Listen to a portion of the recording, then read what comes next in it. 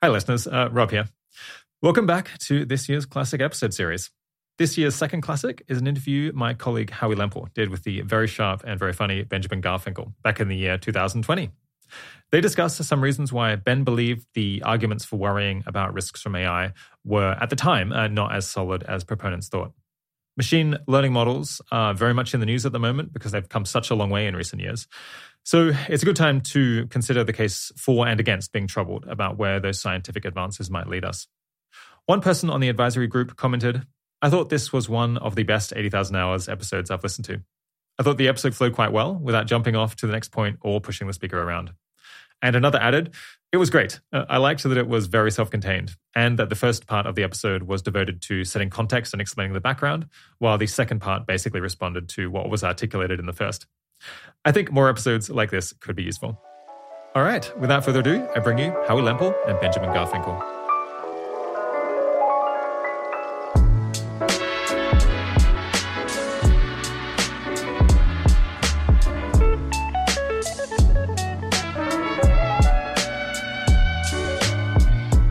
Today I'm speaking with Ben Garfinkel. Ben graduated from Yale University in 2016, where he majored in physics and in math and philosophy. After university, Ben became a researcher at the Center for Effective Altruism, and then moved to the Center for the Governance of AI at the University of Oxford's Future of Humanity Institute. He's now a research fellow there. In addition, he recently started a DPhil in International Relations, also at Oxford. Ben's research is cross-disciplinary, including work on AI governance, moral philosophy, and security. He's published research on the security implications of emerging technology with Alan Dafoe, who Rob interviewed back in episode 31. And he was a co-author on an important group paper about potential malicious uses of AI. Thanks for coming on the podcast, Ben. Yeah, thanks for having me. Okay, so we're going to focus today on talking to Ben about AI risk. But just to get started off, what are you working on right now? Yeah, so I sort of have the bad habit of sometimes working on a couple of different projects that aren't very related. So just recently this term, I started a PhD program in international relations, where I'm potentially doing some work related to the decline of war hypothesis or questions around, how likely another large war is in the future. And the past couple of years, I've done a lot of work around basically trying to think about the long-run implications of progress in artificial intelligence and different risks or opportunities that might emerge from that. And then I've also done just problematically very unrelated things on the side as well. Just an example of something that I recently spent a couple of weeks on, not necessarily for extremely good reasons, is I ended up getting kind of accidentally sucked into questions around what long-run economic growth has looked like. By long run, I mean like since the Neolithic Revolution, like 10,000 years ago, long run. Because there's this pretty influential paper from, I think, the mid-90s by Michael Kramer, who's this Nobel Prize-winning economist, that argues that a large part of the reason why growth is way faster than it used to be is that there's this interesting effect where when you have a larger population of people, since there's more people, there's more potential opportunities for people to generate ideas that then, increase productivity. You have this interesting feedback loop where the higher productivity is, the larger a population you can support. And the larger a population you can support, the quicker people can come up with ideas that increase productivity. And so for most of human history, supposedly, there was this interesting feedback loop where growth kept getting faster and faster as you had this sort of more people, faster productivity growth, higher productivity, more people feedback loop. And that's why, growth is so much faster today than it used to be. And for just every reason, getting very interested in whether this is actually true and spending a bunch of time reading, various economic historians, many of whom are sort of skeptical of it, and then sort of ended up going into these sort of recently generated archaeological data sets that are meant to try and estimate populations in different regions at different times on the basis of charcoal remains and things like this, and trying to see if you try and run the analysis on more recent, more accurate data, do you still get the same output out, and what's going on with statistical, whatever. And I have a really great explanation of why I was doing this, but this is in fact something that I recently spent a couple weeks on. So I assume that you now know what the causes of economic growth are? I just completely I'm planning on publishing a blog post soon that will clear it up. Okay, well, I wouldn't want to preempt your blog post, so I won't force you to solve economics for us today on this podcast. Yeah, but definitely forthcoming soon, though. Well, all of the listeners can be really excited for that. But in the meantime, you spent most of the last couple of years working on some research on long-run implications of AI And so do you want to give a sense, pretend I'm someone who's never really thought about AI before. Why would I think that this is one of the biggest priorities? Right. So I think just to sort of start, I think there's this pretty high level abstract argument you might make. And the argument I think is a few steps. So the first one is, if you're trying to decide an area to work on or an area to focus policy on that might just really matter, then a good thing to look at is, does this issue plausibly have implications that matter not just for the present generation, but also for future generations? And this is obviously something that, not everyone always takes into account. But for example, various issues like climate change, this is one of the main motivations, like, the effect could carry forward into the future. And then if you're trying to think, okay, maybe I'm interested in issues that, maybe matter for the long run future, maybe matter for future generations, then it seems like one natural place to look at is technological progress. Because you're trying to pick out things that have mattered, that have had implications to carry forward into the future. Seems like historically, technology really pretty naturally falls into this category. The world is super different today because we have industrial technology and electricity and agricultural processes and things like that. There's lots of technologies you can point to and say, oh, because that was introduced into the world, the lives of basically everyone who lived after that technology was introduced are very different. And then you can sort of look within technology, sort of ask, okay, like what technologies that are emerging today might really matter? What seems really salient? And I think there's, a decent number of candidates here, but one that seems to stand out is AI. And the basic idea here is that it seems plausibly, any given thing that humans can cognitively do using their brains you can in principle create some sort of AI system that can accomplish the same tasks. If you survey AI researchers and ask them, do you think that we'll eventually have AI systems, at least in aggregate, can do pretty much all of the work that people can do? They typically say yes. Some of them even say they think there's, a 50-50 chance within a century, or I think even 50 years in one survey. And it seems like, if you're imagining a world where, AI systems can do, at least in limit, pretty much all the stuff that people can do, or a really large portion of it, then whatever that looks like, that's a really substantially different world. And it seems like, pretty worth looking at that and saying like, what's going on there? What might those changes look like? Are they good? Are they bad? Is there anything we might do to shape them? And I think that's a reason to sort of pay attention to AI, at least to begin with. Got it. So I guess that sounds like a reason to think that the development of AI might really change the world, and that the world post-AI might look really different from how it looks today. I feel like it's a priority. There also have to be things that we can do about it. So is there a reason to think that somebody, who is working on AI today, has a shot at affecting how this goes? Right. So I think that's basically a really important point. And I think that's one pretty significant objection you can raise, at least this sort of high-level, somewhat vague pitch for working on AI. So just because something has some long-run significance doesn't necessarily mean that you can do much to sort of affect the trajectory. So it's just a quick analogy. It's quite clear that the Industrial Revolution was very important. The world is very different today because we have, fossil fuels and electricity and large-scale industry. At the same time, though, if you're, living in 1750 or something, and you're trying to think, how do I make the Industrial Revolution go well? How do I make the world better, let's say in the year 2000 or even after that, knowing that industrialization is going to be very important? It's not really clear what you do to sort of make things go different in a foreseeably positive way. Or even more extreme case, it's really clear that agriculture has been a really important development in human history. But if you're living in 10,000 BC, start of the Neolithic Revolution, it's not really clear what you do to try and make sort of a difference, make things sort of go one way versus another in terms of the long-run impact. Do you have ideas at all for what our Industrial Revolution effective altruist would have tried to do?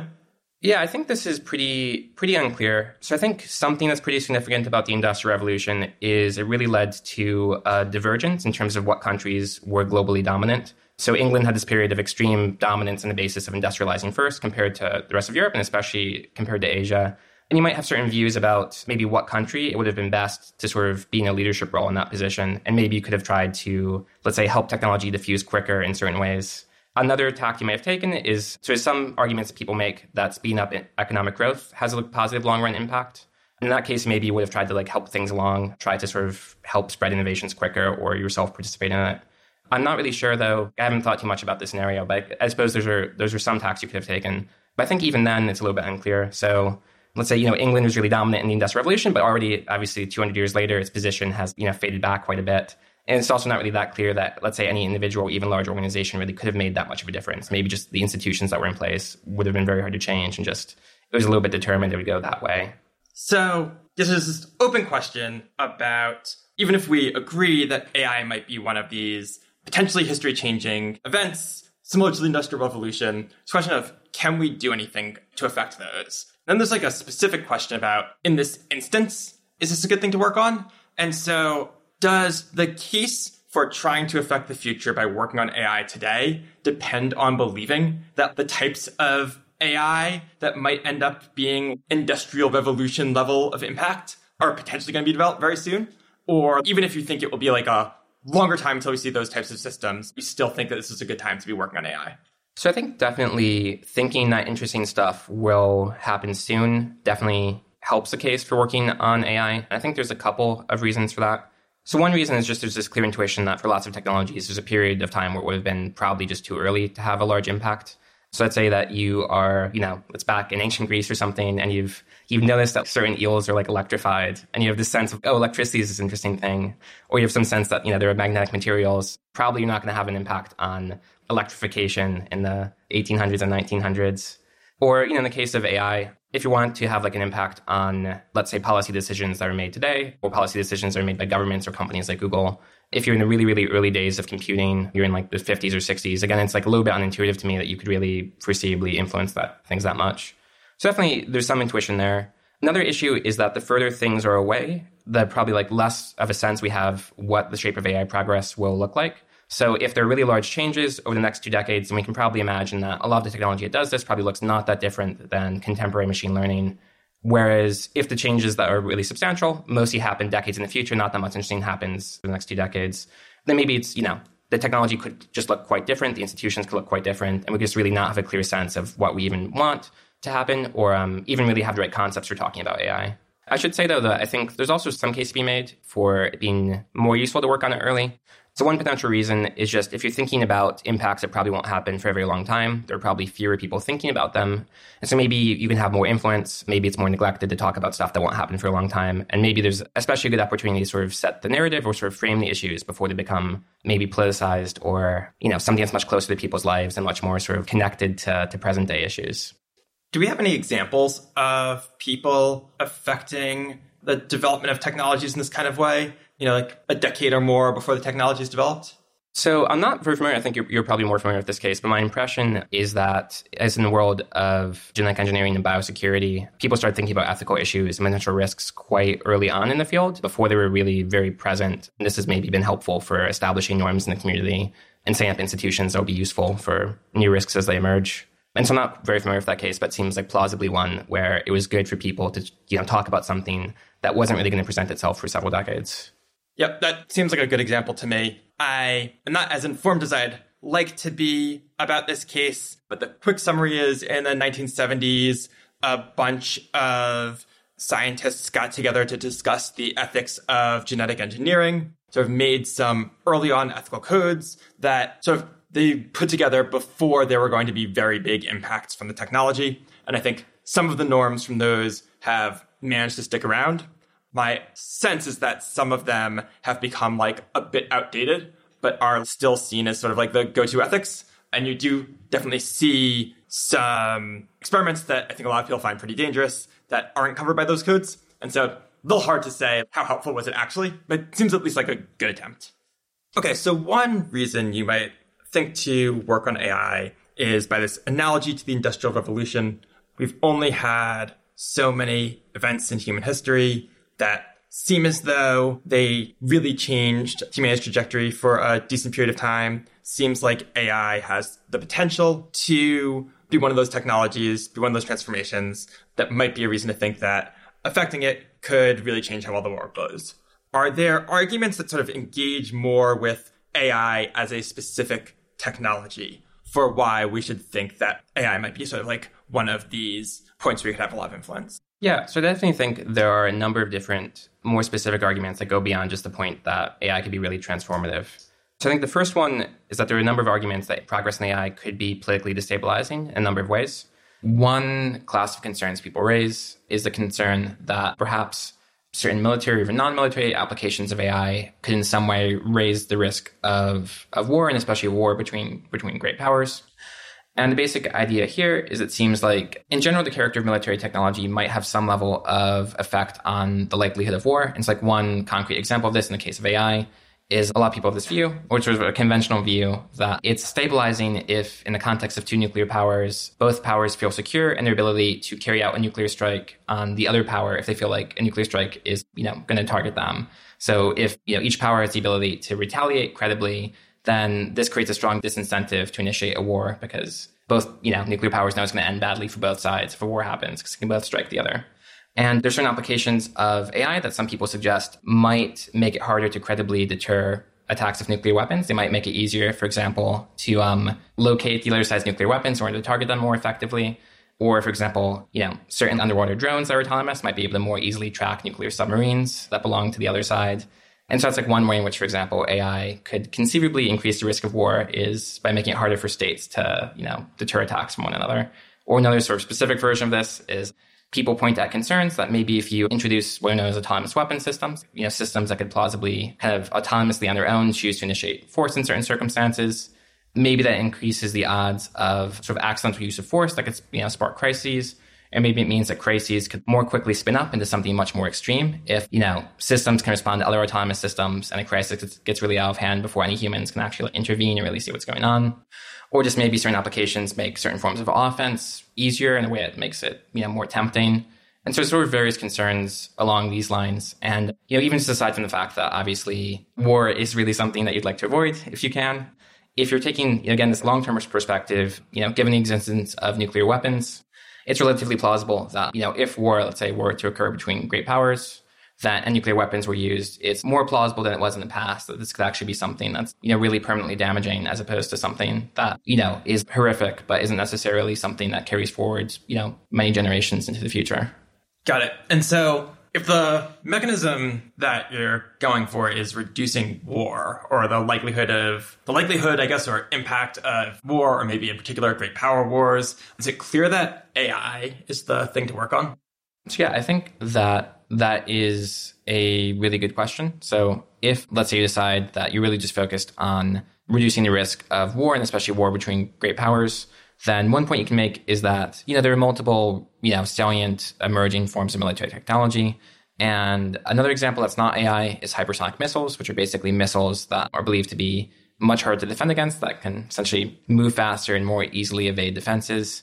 And there's some suggestion that if you make missile defense much harder in certain conventional contexts, then this could increase the risk of war. If, for example, the US comes to believe that, it wouldn't be able to survive certain, attacks by missiles in potential future conflicts with, let's say, China or Russia. And, I know extremely little basically about hypersonics, but it's not necessarily that clear to me that, they're less potentially destabilizing than at least the applications of AI we'll see over the next, couple of decades. And, I think it's a kind of a little bit of an open question I'm uncertain about of which of the suite of emerging military technologies matter most.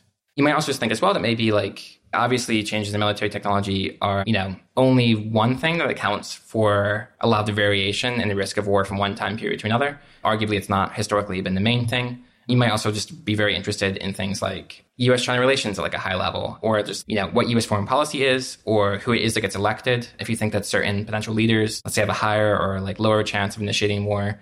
And there might just be lots of, other interventions that plausibly are higher leverage than thinking about emerging applications of AI that might not really have entered the scene in a big way for quite a while. Great. And so talk about political instability. The main mechanism that I picked up on was largely political instability leading to more wars and conflicts. Are there other reasons that from a long-term perspective, we ought to be worried about political instability? Yeah, I think, maybe one pathway is domestic politics influencing international politics. I do think maybe a case could also be made that, we have certain institutions that function, all things being considered, relatively well at the moment. So there's, a lot of democratic states in the world, lots of, economic growth is steady. There's just various things that sort of are functioning relatively okay. And I guess you could also make an argument that if some of these institutions are damaged, maybe they're more fragile or more sort of rarer than one might intuitively think. Yeah, maybe they don't, come back in a form that you'd want sufficiently quickly. Or maybe just institutions working more poorly makes it harder for them to deal with other risks or issues that arise. But I think probably be the sort of argument you try to make here. So we've talked through some of the ways in which the development of AI could be a source of either potential conflict or other sources of instability. If someone were really concerned about one of these areas, do you have a take on what they ought to do about it? So I think it should definitely vary a bit area by area. I think one obvious general point is I don't think we have a very good sense on the nature or relative plausibility of a number of these different risks. So I think, just a general useful class of research is looking at some of these risks that people put forward, and often, have been put forward in the form of things like, let's say in the military context, things like War in the Rocks pieces or short articles as opposed to really in-depth explorations. And just basically trying to understand the arguments better, trying to understand if we can learn lessons from history to figure out whether they're plausible or not, and just trying to get a sense of what we ought to be prioritizing. I think that's a general, thing that applies to all of these. And then when it comes to specific risk, I think, again, it will vary a lot case by case.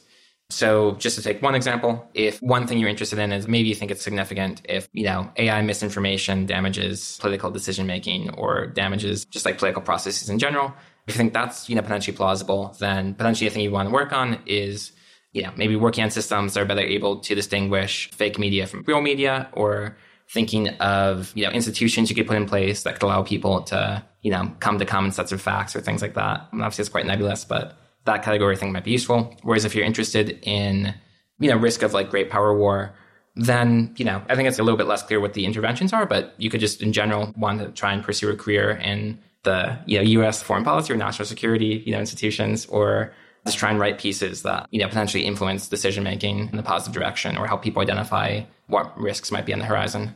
So moving on, we talked about how you had, I think, 3 reasons why it might be possible to have a positive influence on AI. We just talked about political instability. Do you want to move on to the next one? Yeah, so I think another argument you can make is that maybe certain decisions about the design of AI systems or about the design of institutions that handle them, or various other features of political systems might be sort of locked in at some point in the process of AI systems being developed and governed. I think some of the intuition here is that if you look through history, there have been certain decisions or political outcomes that seem to have had a pretty stable, lasting impact.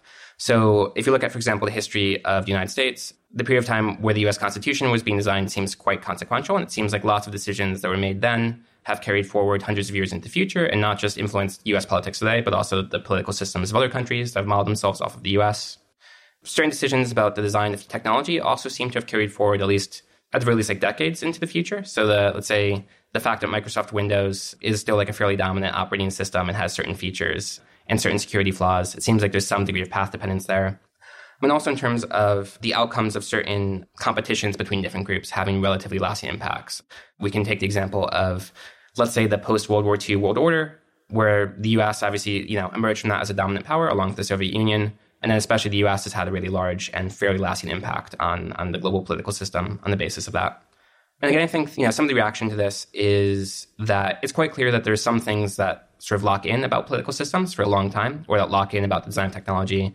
And again, it's a question of exactly sort of how long this lock-in effect lasts. So even in the context of, let's say, the design of a constitution, if we're thinking, really, really long-term, as opposed to focusing on, present generation stuff, it still does seem like states typically have some, sort of half-life. So, Egypt was a really dominant power for a really long time, thousands of years. And now, obviously, ancient Egyptian culture mostly doesn't seem to have a very large impact on the world. And it's really, it doesn't seem like that much has really been locked in if you look thousands of years into the future.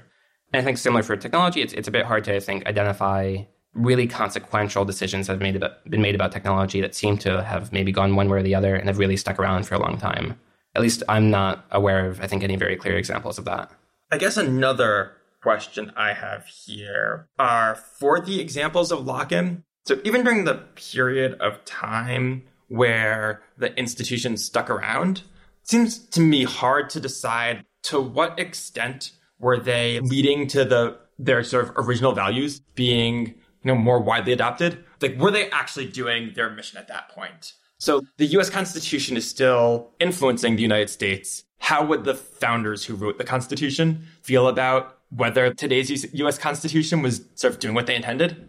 So do you have a take on just how successful these sorts of institutions have been at not just locking in something, but locking in the thing that they were aiming for? Yeah, so I imagine that there's probably some stuff, if you take the founding fathers and sort of time travel them to the present day, I imagine there's a lot of stuff they're probably really horrified about. The executive branch, for example, is probably a lot more powerful. But it still does seem like there's some aspects of, the Constitution that, so for example, just the fact that separation of powers continues to exist. It seems like that's something that was very intentional and really core to their interest in designing the Constitution. And I imagine to be, continue to be happy that we continue to have these separate branches. Or I guess another example as well is, let's say, the Warring States period in ancient China, with a number of different sort of philosophies proposed that were competing. And for example, Confucianism still today has a pretty influential role in Chinese society and politics. I think people's interpretation of it's probably extremely different than it was at that period in time. I think the world is so different that's really ambiguous how to even really map it on. But I would tend to still think that if Confucius could sort of time travel into the present, he'd say that there's some aspects of society that are more what he would have hoped had Confucianism not caught on. Cool, that makes sense. So then maybe going from the historical examples of lock-in, there's an argument that AI in particular might cause lock-in. So what do we mean by that? What are the ways in which AI might cause lock-in? What exactly might it be locking in? Yeah, I think that this is a little bit ambiguous. I think a couple of broad categories are, on the first part, laws and institutions that are designed to govern AI. So again, I think this is quite vague, but you might think that, for example, certain norms or even international agreements around, let's say, the use of certain kinds of AI systems in military contexts could emerge. There are people who are trying to explore this today. You might think that domestically, maybe certain governing bodies will be created that will have certain powers over, certain issues having to do with software and machine learning.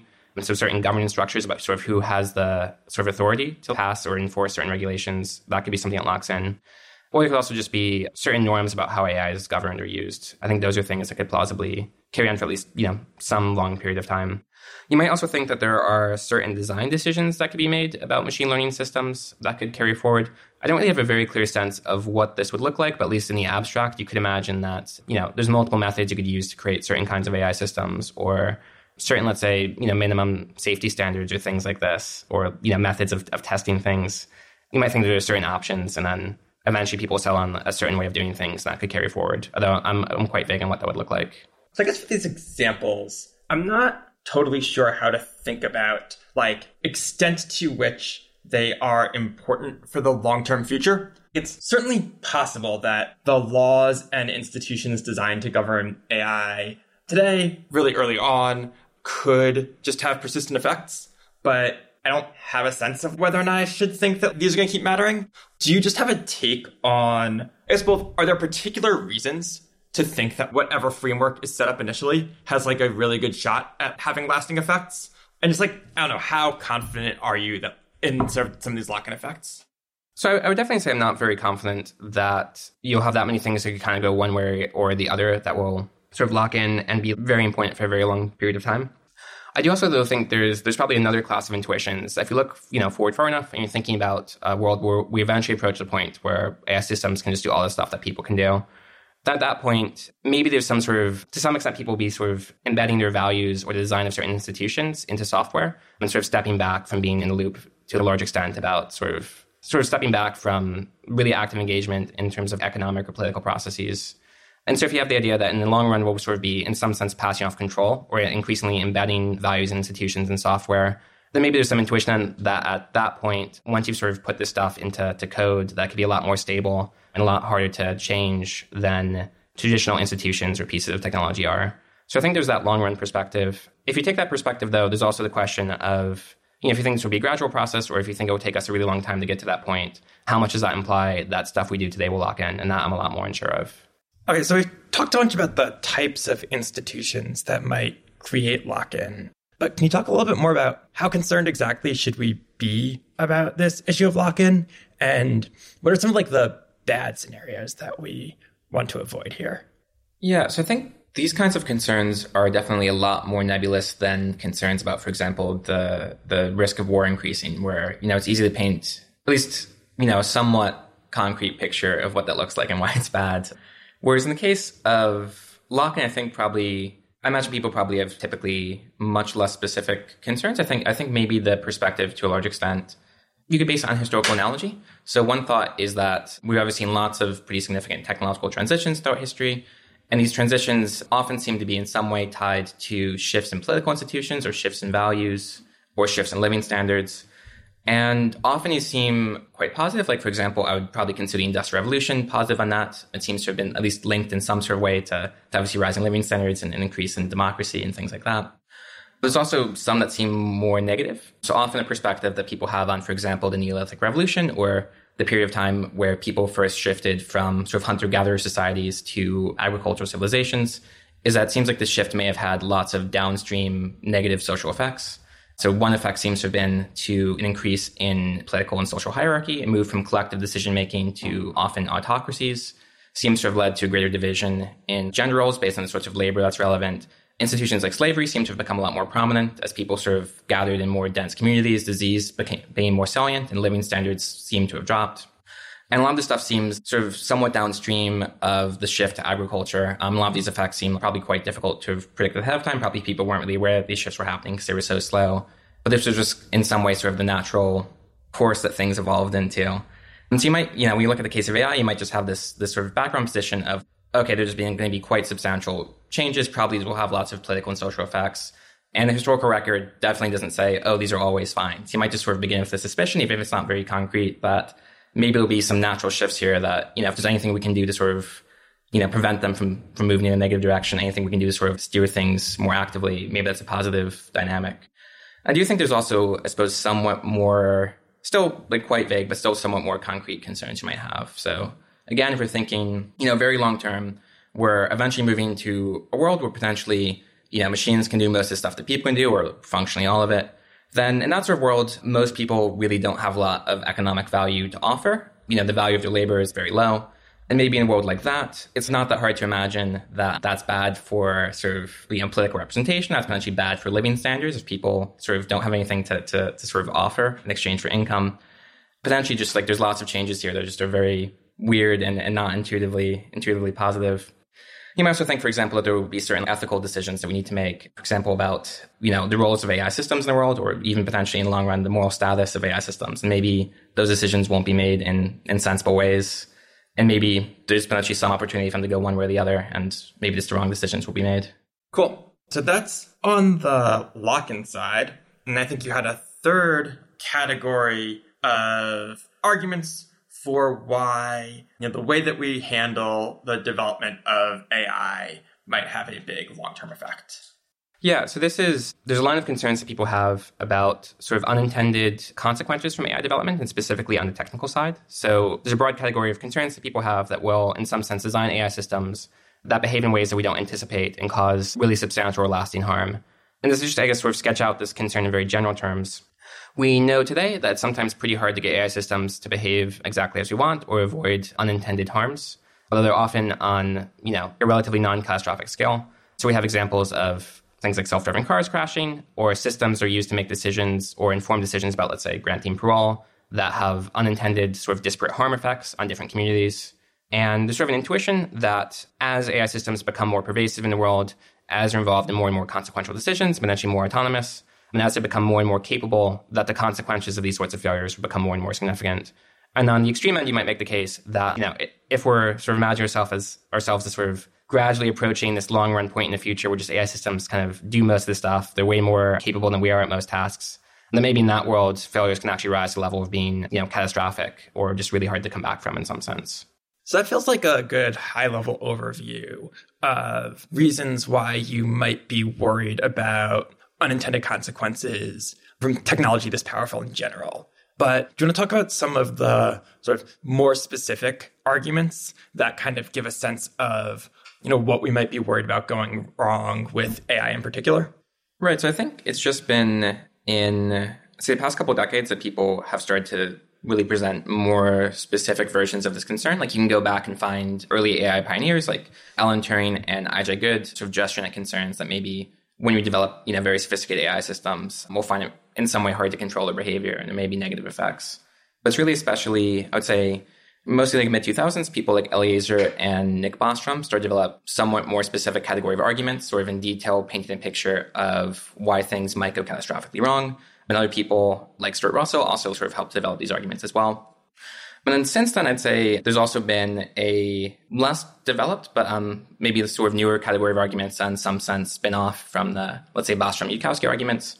And Richard Ngo, who's an AI safety researcher, actually has a really good blog post called, I believe, Disentangling Arguments for AI Safety. It sort of walks through the, I suppose, increasing large sort of taxonomy of different arguments people have presented. And then you in particular, your research has focused on just sort of one set of arguments, the sort of Bostrom-Yudkowsky line of argument. Can you talk a little bit about why you focus so heavily on that one in particular?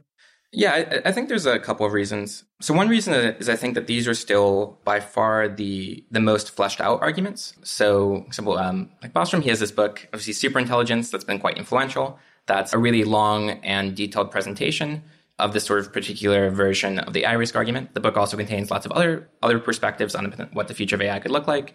But they really are, it's well more than 100 pages devoted to sort of exploring one relatively specific vision of the risk. And also, Yudkowsky also has a number of quite long essays. There's also a number of white papers put out by the Machine Intelligence Research Institute as well that explore the argument in a relatively high level of depth. Whereas some of these other newer arguments, really it's just, will be a couple of blog posts or a single white paper presenting them. And often they're quite new as well. It's really maybe the past 1 or 2 years they've started to emerge. There's also just been a lot less vetted. So in some sense, just one argument is just, it's much easier to understand what these arguments actually say because they've been expressed clearly and they've in some sense been vetted a bit more. Another reason to focus on them, I think, is that they've also been a lot more influential. Like I think a lot of people who've decided to work on AI safety or get involved in AI governance from sort of a long-term perspective have been really heavily influenced by this particular set of arguments. I think still today, a lot of people who decide to transition to this area are influenced by them. So they're also kind of, I think, really concretely having an effect on people's behavior. So it's really important to understand, exactly how well they work or what the potential weak spots are. Yeah, and I think there's also the last one as well, is just, I think that these are probably the most sort of prominent arguments in terms of the extent to which AI safety concerns have filtered into public consciousness. I think the version of the concern that's mostly filtered in has been this particular version of it. So it's also useful from that perspective, insofar as this is influencing public discussions to really have a clear sense of how strong these arguments are. Yeah, I suppose there's also just a last reason why I personally am especially interested in understanding the classic Bostrom-Yudkowsky arguments. And it's that these are actually, I suppose, the arguments that first got me really interested in artificial intelligence and really interested in the idea that this might be one of the most sort of high priority topics to work on. So it's actually specifically reading Superintelligence is the first thing that got me, sort of into the area. And so I also feel, from a personal perspective, I suppose, pretty interested in understanding, how strong these arguments in fact are and, how justified I suppose it was for me to initially be quite convinced by them.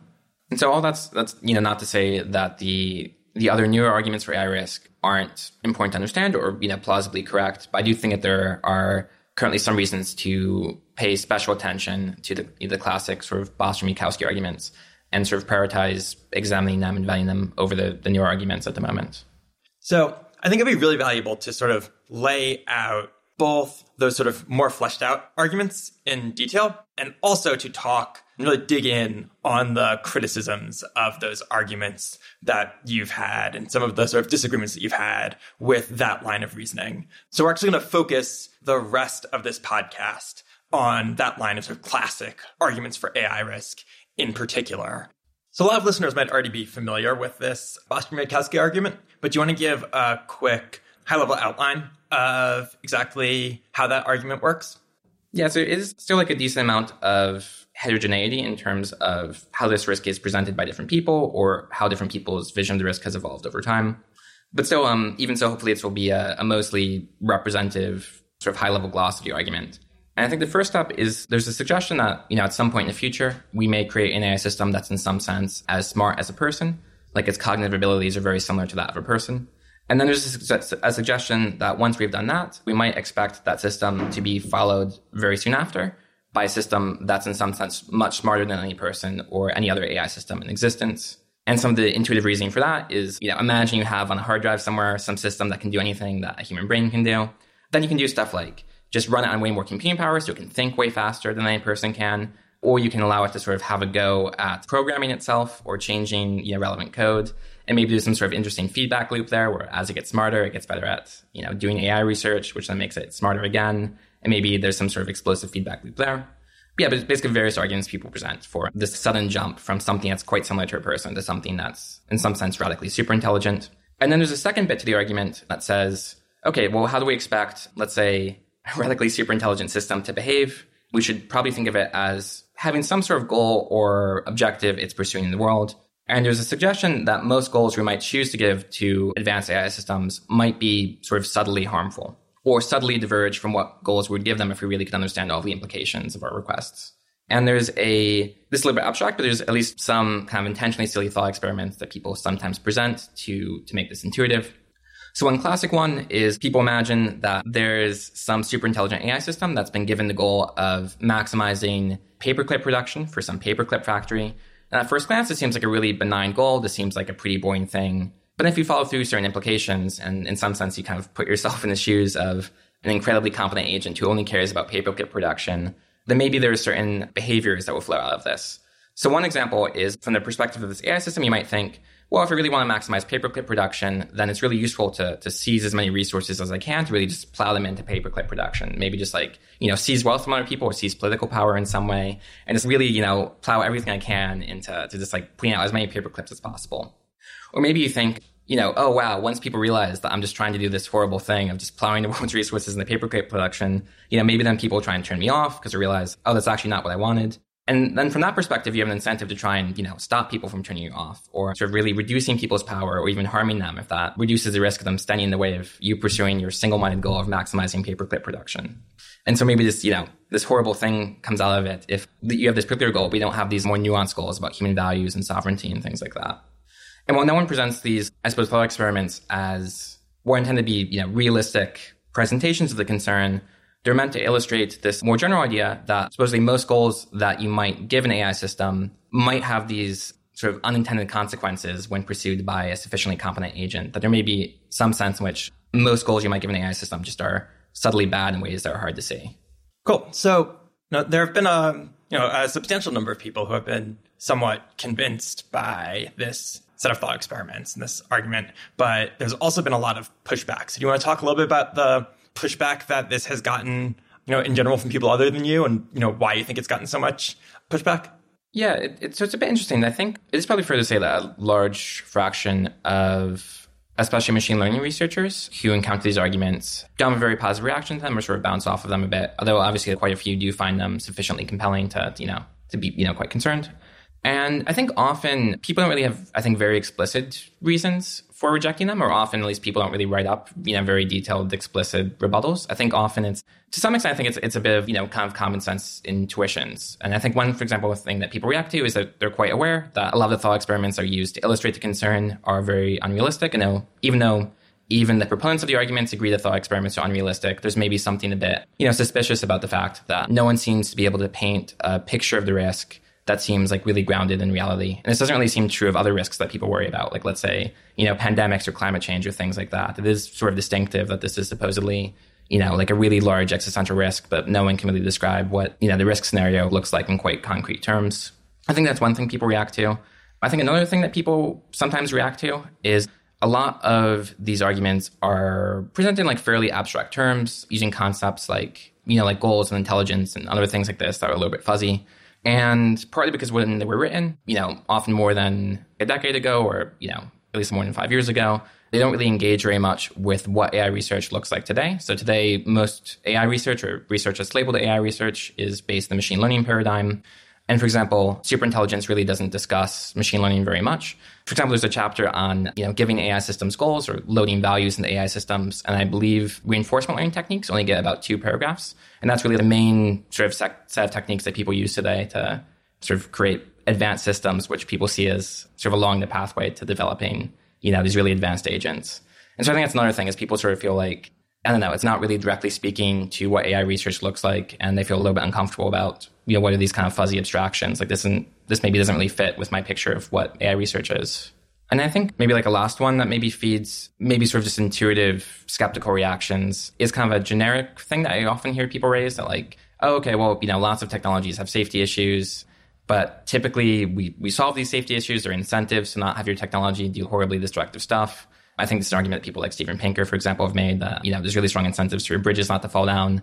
So just kind of generically, without looking too much into the specific argument, you should start from maybe a baseline of thinking, incentive structures and feedback loops are such that for most technologies, safety issues are mostly prevented from being catastrophic. And maybe unless you really, really get convinced by strong arguments to the contrary, you should be inclined to think that in the case of AI as well.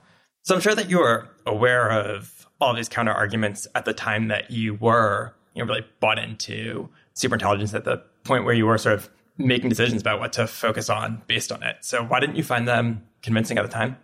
Yeah, I mean, I do think I, to some extent, did have these concerns, at least at a low level. So I definitely have always been uncomfortable with the use of intentionally silly thought experiments, or like a little bit uncertain about the fact that no one could paint a very specific picture of the risk.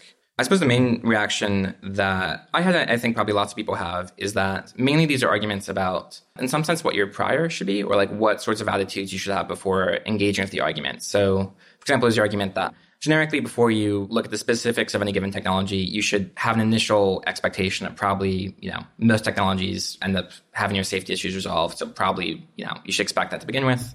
Or, or prior that if an argument doesn't really engage very heavily with the technical details of a technology, then maybe there's some sort of abstraction failure or something that makes your argument, not really properly go through or grip onto reality.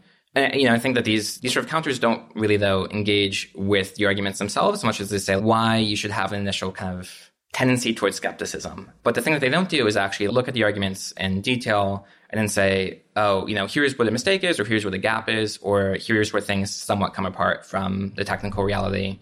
And I guess it's kind of easy to feel like, I guess a lot of critics don't actually really engage with the arguments, or they don't really sort of make the effort to kind of take them seriously rather than just sort of waving them off on the basis of, I guess, sort of common sense intuition. And so, yeah, I think in that sense, it's kind of easy to dismiss critics as often just, oh, they don't really get it, or, oh, they're not really like digging in, they're just being dismissive. So it's easy to dismiss them for that reason. Do you think it's also the case that some of them were kind of just being dismissive? I mean, I do think it's a mix. I think I have pretty mixed feelings on this. So I think that a lot of these arguments are pretty reasonable. Like, I do think you should be really suspicious if a realistic, vision of the risk isn't being painted, and you should be suspicious if the arguments don't seem to really grip onto, the technical details, what the technology looks like. And, you should be suspicious if it's, the conclusion is something that's quite unusual if you just look at, what's true of most technologies. And then, yeah, I think I really don't necessarily begrudge anyone who's just like, they're busy, they're doing other stuff. They hear these arguments, they have this extremely strong prior that, probably there's like something fishy here. And then, yeah, I basically don't think that that's very unreasonable. At the same time, though, I also think it's not necessarily unreasonable for someone who's convinced by the arguments to go, well, like, I understand why someone would react this way, but, I've actually really looked into the arguments and I don't see the flaws. And so therefore, I'm going to continue to be convinced by them and not take the fact that people are intuitively dismissive without looking in depth into the arguments as like that much evidence against them. So I guess I'm sympathetic to both the people who react dismissively and the people who have ignored the fact that other people react dismissively.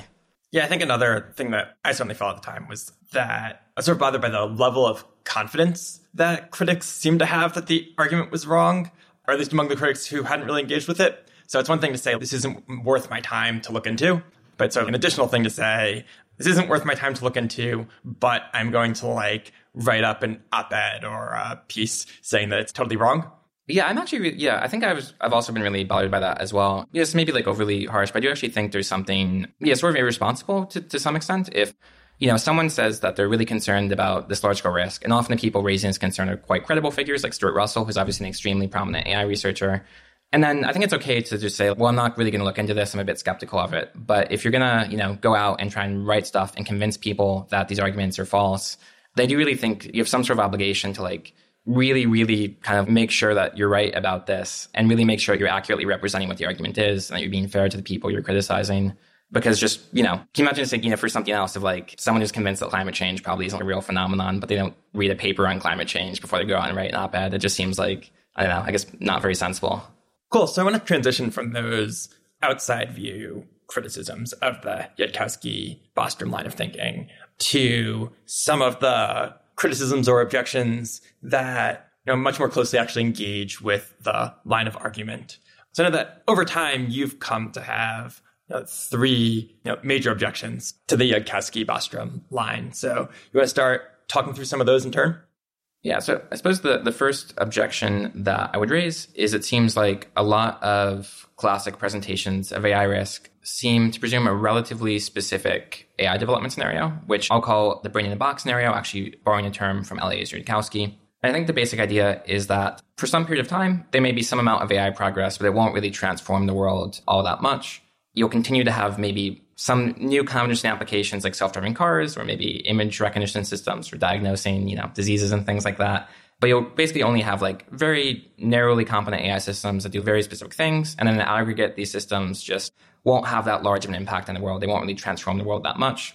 And then relatively abruptly, maybe over the course of a single day, maybe over the course of something like a month, you'll go from this world where there are only relatively inconsequential AI systems to having one individual AI system that's in some sense very cognitively similar in its abilities to a human. So, about as smart as a person is along most dimensions, not that much better at a given cognitive task, not that much worse at any given cognitive task.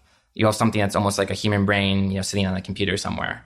And I think that's often kind of almost like a implicitly background to a lot of these presentations of AI risk. And then there are more concrete arguments that are made after that, where there's this argument that once you have this thing that's like a brain in a box, this thing that's in some sense as smart as a person, then you'll get this really interesting jump to, a radically super intelligent system. And there are a lot of arguments there, but often it seems to be taken as almost sort of background that the lead up to that point will look like this. Okay, so when you talk about the brain in a box scenario, are you primarily talking about the fact that prior to this intelligence explosion, there aren't, sort of world-changing ML systems that have already been deployed? Or are you talking about the argument that once you get to that point, you end up having this sort of really fast explosion? Or does brain in the box sort of mean both of those together? So I'm mostly referring to the first one. So I'd separate out, you can ask will AI progress up to a certain point look like nothing interesting happening? Then pretty suddenly you have this brain in a box style system. And then there's a second question you ask of, conditional on us ending up with this brain in a box system, like pretty suddenly, will there be a sudden jump to something radically smarter? And I want to separate out that second question, which I do think is discussed pretty extensively. And I want to sort of focus on the first question of will progress look like the sudden jump to something that's cognitively like a human without really interesting precedents? Okay, so if that doesn't happen, what do the alternatives actually look like?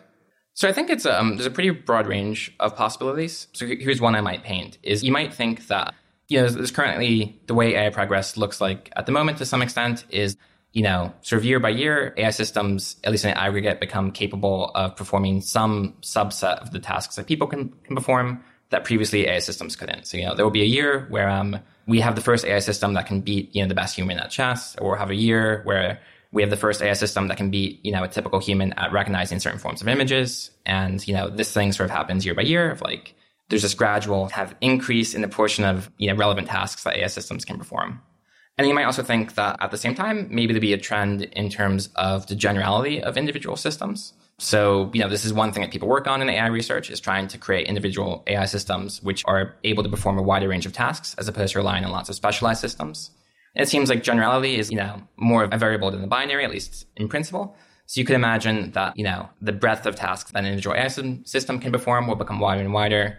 And you might think that there are other things that are fairly gradual, like the sort of time horizons that systems act on, or sort of the level of independence that AI systems sort of exhibit might also kind of increase smoothly.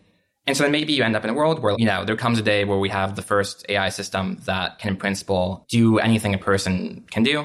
But at that point, maybe that AI systems are already, radically outperforms humans at most tasks. Maybe the first point where we have AI systems that can do all the stuff that people can do, they've already been able to do most things better than people can before that point. Maybe this first system that can do all the stuff that an individual person can do also, exists in the world with a bunch of other extremely competent systems with different levels of generality and different levels of competence in different areas. And maybe it's also been preceded by lots of, extremely transformative systems that in, lots of different ways are super intelligent. Okay, so that's one potential scenario that looks different from the brain in the box scenario. Are there others you want to talk about? Yeah, so I might maybe label the one I just described, let's call it the smooth expansion scenario, where you just have this gradual increase in both, the things AI systems can do, but also a gradual increase in the generality of individual AI systems. But you might also imagine that maybe we don't even really see that much of an increase in how general a typical AI system is. Maybe we don't even really end up with very general systems that play that larger role in, whatever it is that AI systems are doing. So I have a colleague at FHI, Eric Drexler, who has this really good paper called Reframing Superintelligence that, at least as I understand it, argues that people maybe are inclined to overestimate the role that very general systems might play in the future of AI. And the basic argument is that, so first of all, today, we mostly have AI systems that aren't that general. We mostly have pretty specialized systems. And so maybe you just have some sort of, prior that, given that this is what AI systems look like today, maybe this will also be true in the future. In the future, we'll have way more systems that can do way more stuff in aggregate, and maybe they'll still be relatively narrow. Another argument for it is that it seems like specialized systems often outperform general ones, or it's often easier to make, let's say, two specialized systems, one which performs task A and one which performs task B pretty well, rather than a single system that does both well. And it seems like this is often the case to some extent in AI research today. Like it's easier to create individual systems that can play a single Atari game quite well than it is to create one system that plays all Atari games quite well. It also seems like it's kind of a general, maybe economic or biological principle or something like that. And lots of different cases, there are benefits from specialization as you get sort of like more systems that are interacting. So, biologically, when you have a larger organism, cells tend to become more specialized, or economically, as you have a more sophisticated or complex economy that does more stuff. It tends to be the case that you have greater specialization in terms of worker skills. So, post-industrial revolution, there's a really substantial increase in terms of how specific the tasks that one person versus another perform. Or if you have, an assembly line, there's benefits to having people who just do like one specific bit of it rather than doing all of it. Or like an international level, there's an increase in terms of benefits like one country having certain specialization versus another. So maybe there's something you can sort of argue from this general principle that if we're imagining, future economic production being really driven by these AI systems that could have different levels of generality, maybe the optimal level of generality actually isn't that high. And I guess there's sort of like a last argument that, at least as I understand it, sort of Eric puts forward that insofar as you actually buy some of these, safety concerns that people have or these classic arguments, they often seem to focus on these very general systems causing havoc. So if you have, any ability to choose, maybe if you're safety conscious, you sort of will have incentives to push things towards more narrow systems. So, I'm not obviously very clear like what's more likely, but I think this is also another possibility is maybe we don't even really end up with very general systems that play like a really large role. Cool. So just making sure I've followed the two alternatives to brain in the box that you laid out. One of them, which you sort of labeled as gradual emergence, is there are, over time, sort of more and more general, more and more capable systems, and we eventually get to human-level AGI, and that ends up being important, or there are AGI-like systems that are important, but it's not like a huge jump from what existed before. And the second scenario, which is the one that Drexler lays out, is one where general systems don't end up being that important, even later on, because specialized systems end up being like more relevant and more powerful. Is that right? Yeah, I think so. I think you could also, it's also plausible we'll just have some really weird thing that's hard to characterize. We have, lots of systems of different levels of generality and agency and, all this stuff. And it's gradual in some way, but it's just very hard to describe, which seems like maybe even most likely to me. Cool. Got it. So I guess maybe going back to the first alternative that you talked about, the gradual emergence alternative, can you give some sense of, at the point that human-level AGI is developed, what are some examples of at least contenders, like possibilities for the types of advanced AI systems that might already exist at that point, and, how the world might be different? Yeah, I think it's probably pretty difficult to paint any really specific picture. So I think there's some high-level things you could say about it. So one high-level thing you might say about it is that, take a list of economically relevant tasks that people perform today, like take Bureau of Labor statistics, like database, and then, just kind of cross off a bunch and assume that AI systems can do them, or they can either do certain things that make those tasks not very economically relevant. We can also, think that there's some stuff that people just can't do today. That's just not really on people's radar as like a economically or politically or militarily relevant task that maybe AI systems will be able to perform. So one present day example of something that people can't do that AI systems can do is generating convincing fake images or convincing fake videos, these things called deepfakes. That's not really something the human brain is capable of doing on its own. AI systems can. So at this like very kind of general abstract level, you imagine lots of stuff that's done today by humans is either done by AI systems or made irrelevant by AI systems.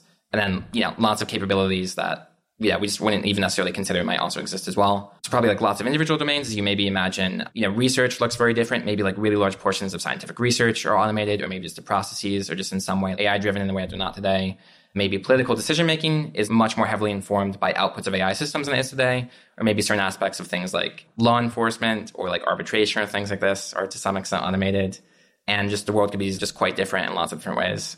So I guess self-driving cars seems like transportation is a decent sized part of the economy. So like self-driving cars feels like it's, taking one real slice of things that humans can do and sort of automating that away. So should I just think of self-driving cars, but across many other industries and activities all sort of exist? I think to some extent that's reasonable, but I think it probably would give a sort of distorted picture. So like one analogy is, if you think about, let's say, automation in the context of agriculture. So if you look at the set of stuff that people were doing 200 years ago, a huge amount of human labor was tied up in just like, working fields and things like that. And it probably would have been wrong if you're trying to think about what's the significance of industrial automation to just imagine, oh, okay, it's like the economy is the same. It's just instead of like people, plowing fields, there's like tractors. So a couple of things happen. So one thing that happens is as you automate certain tasks, new tasks emerge and become relevant for people. Another thing that happens is like lots of the applications of technologies aren't really well thought of as just replacing people and roles that currently exist. They often introduce these new capabilities like, industrialization is like super relevant for like railroads and tanks and lots of crazy stuff. Or computers, if you think about the significance of computers in general, the existence of things like social media websites and stuff like this. It's not really just kind of replacing anything that was already happening. And I think just basically you should have this prior that's like very, very difficult to actually have a concrete image. You should maybe imagine in this sort of scenario that loads of stuff that's done by people today is no longer done by people. But there's lots of crazy stuff that's being done by people that no one's doing today. There's also lots of crazy capabilities that just there's no close analog to in terms of the technology we have today.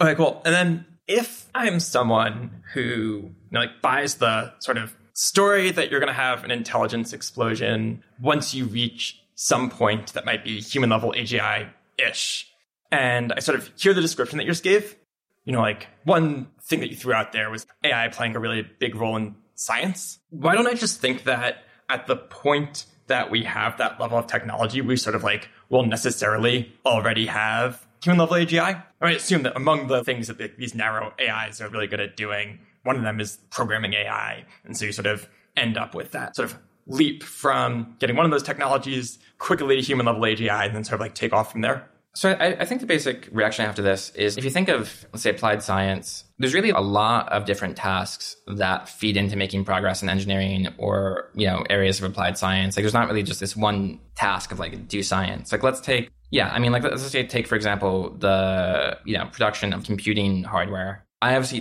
do not have at all a clean picture of this, but I assume that there's a huge amount of different works in terms of how you're designing these factories or building them, how you're making decisions about the design of the chips.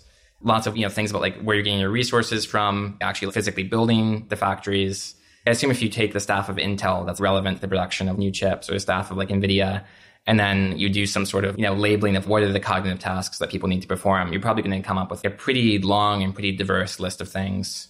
And then you could obviously react for whatever reason I have the view that I think there's going to be some sudden jump that allows AI systems to sort of discontinuously perform a way larger number of tasks than they could in the previous year.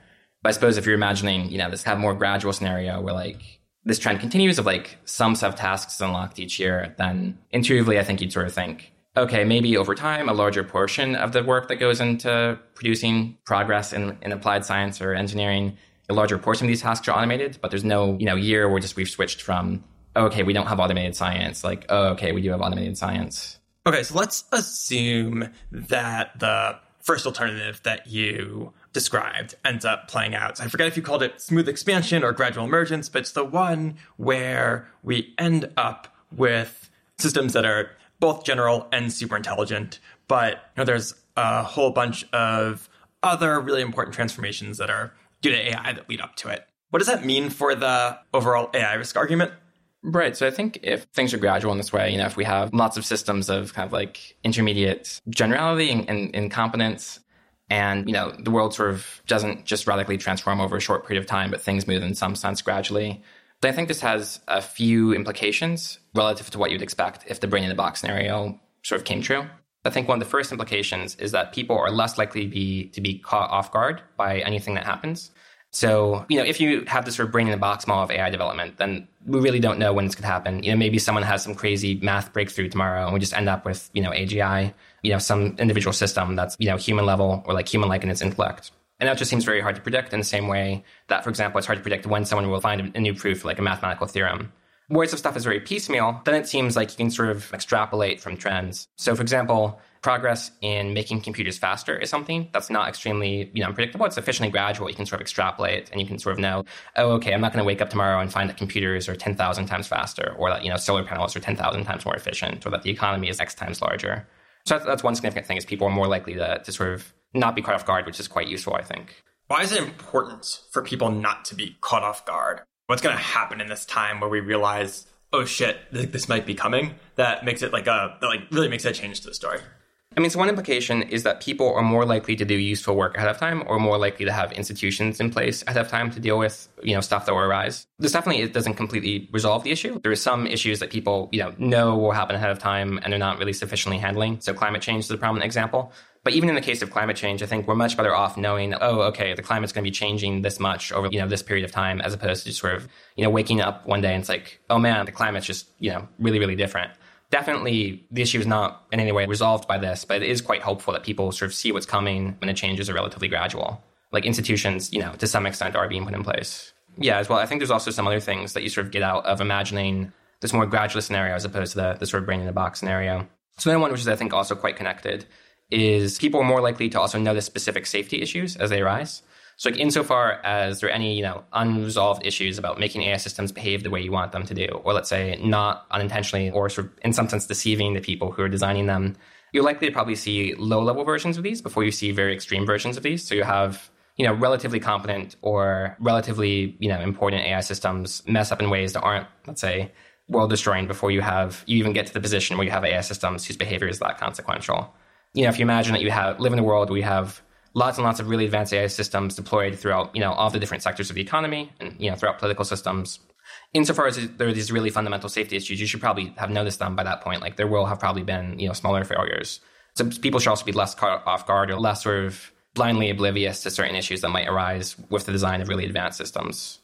So one counter argument that I hear sometimes boils down to you won't get any of these types of warnings because we should expect that if this is going to end up being like a truly super intelligent AI, it's going to realize that it should not give any warnings. And so you actually won't start seeing any of the lying manipulation until it's at a point where that's actually beneficial for the AI. What do you think of that response to that concern? So I think this is also something that's to some extent resolved by stuff being gradual and deploying lots of AI systems throughout the world well before that point. So insofar as the methods we're using in some sense incline ML systems to sort of hide certain traits that they have or engage in deception, we should also notice sort of less damaging forms of deception or like less competent forms of deception, probably well before that point. If we have like loads and loads of ML systems out in the world, we already actually have some relatively low-key versions of this. I think there's a case where someone was training, I think, a robotic gripper in simulation, and it learned that it could sort of, let's say, I think it was place itself between the sort of virtual camera and the sort of digital object in such a way that it looked like it was, I think, manipulating it or touching it and like, accomplish some task. But in fact, it just sort of, done the thing where people make it seem like they're leaning against Leaning Tower of Pisa. And so we do have, some examples of low-level forms of deception. And I think if stuff is sufficiently gradual, we'll probably continue to notice those. If they start to become really serious, we'll start to notice that they're becoming really serious. And we shouldn't be just totally caught off guard by the fact that this is a capability that AI systems have. And then is the argument that the solutions that we find to handle deception on narrower or less powerful systems will then at least sometimes be scalable to more advanced systems? Or is it more just like we got a warning notice that this is something that AI sometimes does, so we're not going to end up employing advanced systems in the wild until we figure out under what circumstances do these systems end up being transparent? So I think it's a little bit of both. So definitely one aspect is just people are less likely to be caught off guard by the idea that something might be safe, or like less likely to deploy something being completely oblivious to it potentially having damaging properties. But the other one, like you were suggesting, is that we might have lots of opportunities for sort of trial and error learning, like, using techniques on relatively simple or crude systems, sort of figuring out what works there. Then we have, systems that operate in different domains, so they're in some sense more sophisticated, and we sort of maybe realize that some of the techniques don't perfectly scale, we adjust them and deal with that situation. I think generally speaking, if stuff is sufficiently continuous up until the point where we have, systems that can do all the stuff that people can do, then I would be surprised if the techniques were completely unscalable. Maybe you transition from one technique to another. But if, things are continuous with regard to capabilities, I'd be sort of surprised if, safety considerations are, in some sense, don't at all carry forward in a relatively smooth way. Okay, so we were going through some of the implications of this brain in a box scenario and had talked about trial and error, not being caught off guard. I think you had something to say about AI tools.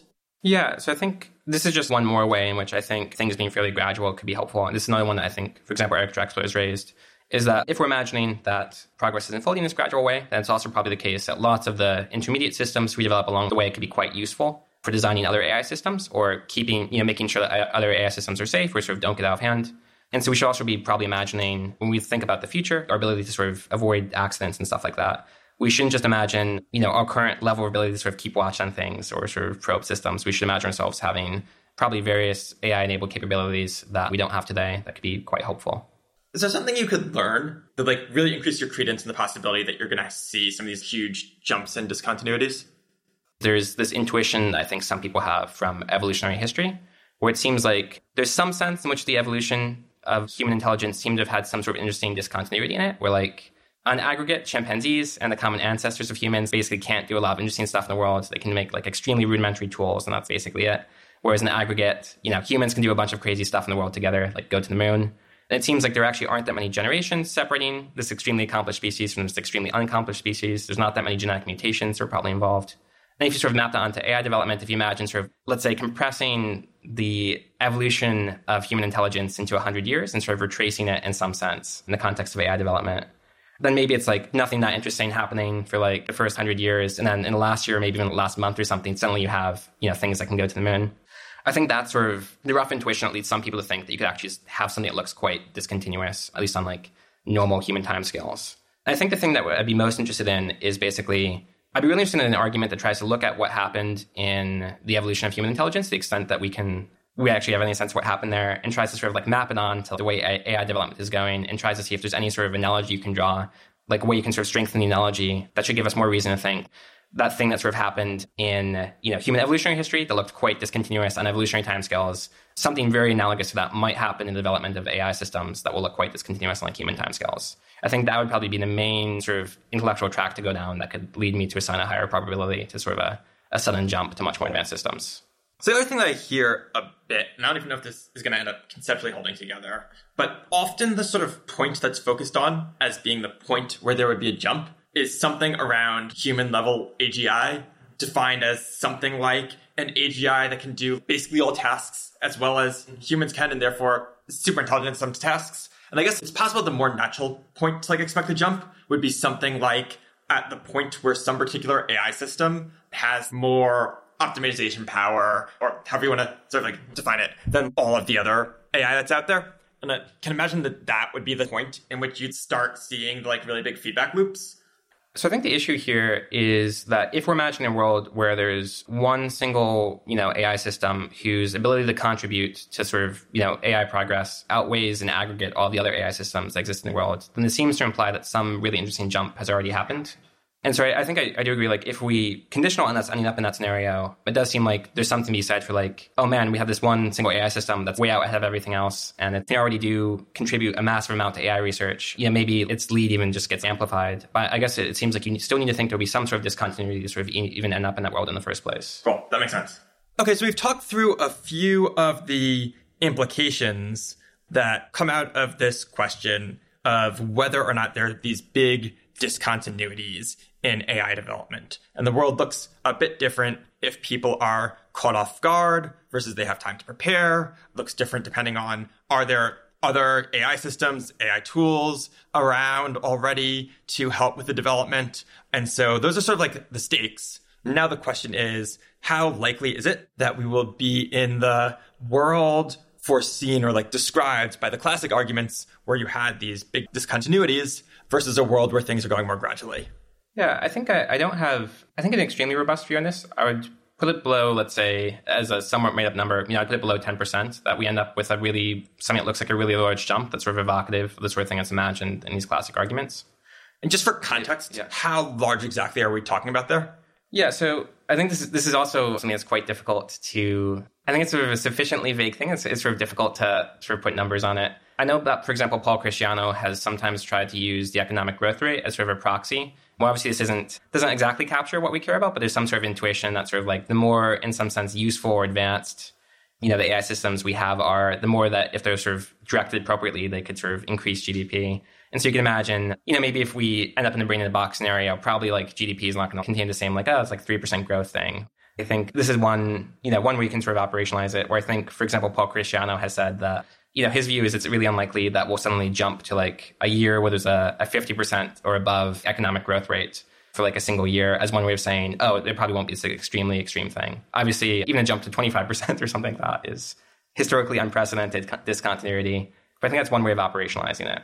So I might maybe implicitly be using something like that when I'm talking about discontinuity. Okay, so are we saying something like 2 years later, people are in a world that they like fundamentally recognize, but has also changed more than they've ever seen the world change over 2 years before? So I think that is probably fairly reasonable. There's also this sort of, this is maybe a bit in the weeds. There's also this distinction you can draw between any given point in time, is the world in some sense changing much faster? And then this sort of second order question of how quickly did the change, pace of change itself change?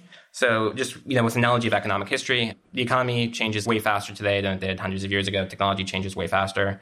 But the change in the rate itself was relatively smooth. It was, happened over hundreds of years. And so I'd maybe be more inclined to focus on the sort of second order, like change in the rate of change. Even if the pace of change goes faster, do I think that that process will itself be fairly smooth and people can sort of adapt to things moving faster? Okay, so you were giving sort of just the distribution of your beliefs over these scenarios. Right. And I think there's some case for just stuff eventually becoming much faster. And some of the arguments here have to do with economic growth models, and economic growth is really, really poorly understood. But at least if you take certain models sort of at face value, one argument that people make is there's sort of this relationship between, say, capital and labor in economic growth, where you combine basically technology and like stuff with human workers and you get out sort of outputs. And research is the same way, where you combine researchers with the tools they have and you get out sort of intellectual progress.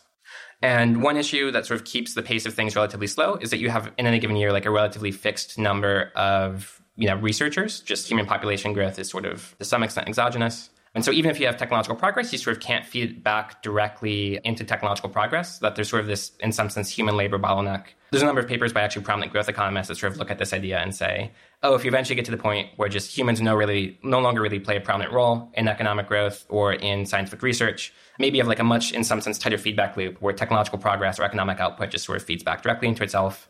And maybe in some sense, things move quite a bit faster. I would say vaguely, I don't know enough about the area, but I would give it at least, 1 in 3 chance that at some point, if we're imagining the long run, stuff becomes pretty radically faster in the same way that stuff is radically faster today than it was a few hundred years ago, although it's very non-robust. And then, again, quite vague, there's a question of let's condition on stuff in some sense becoming faster.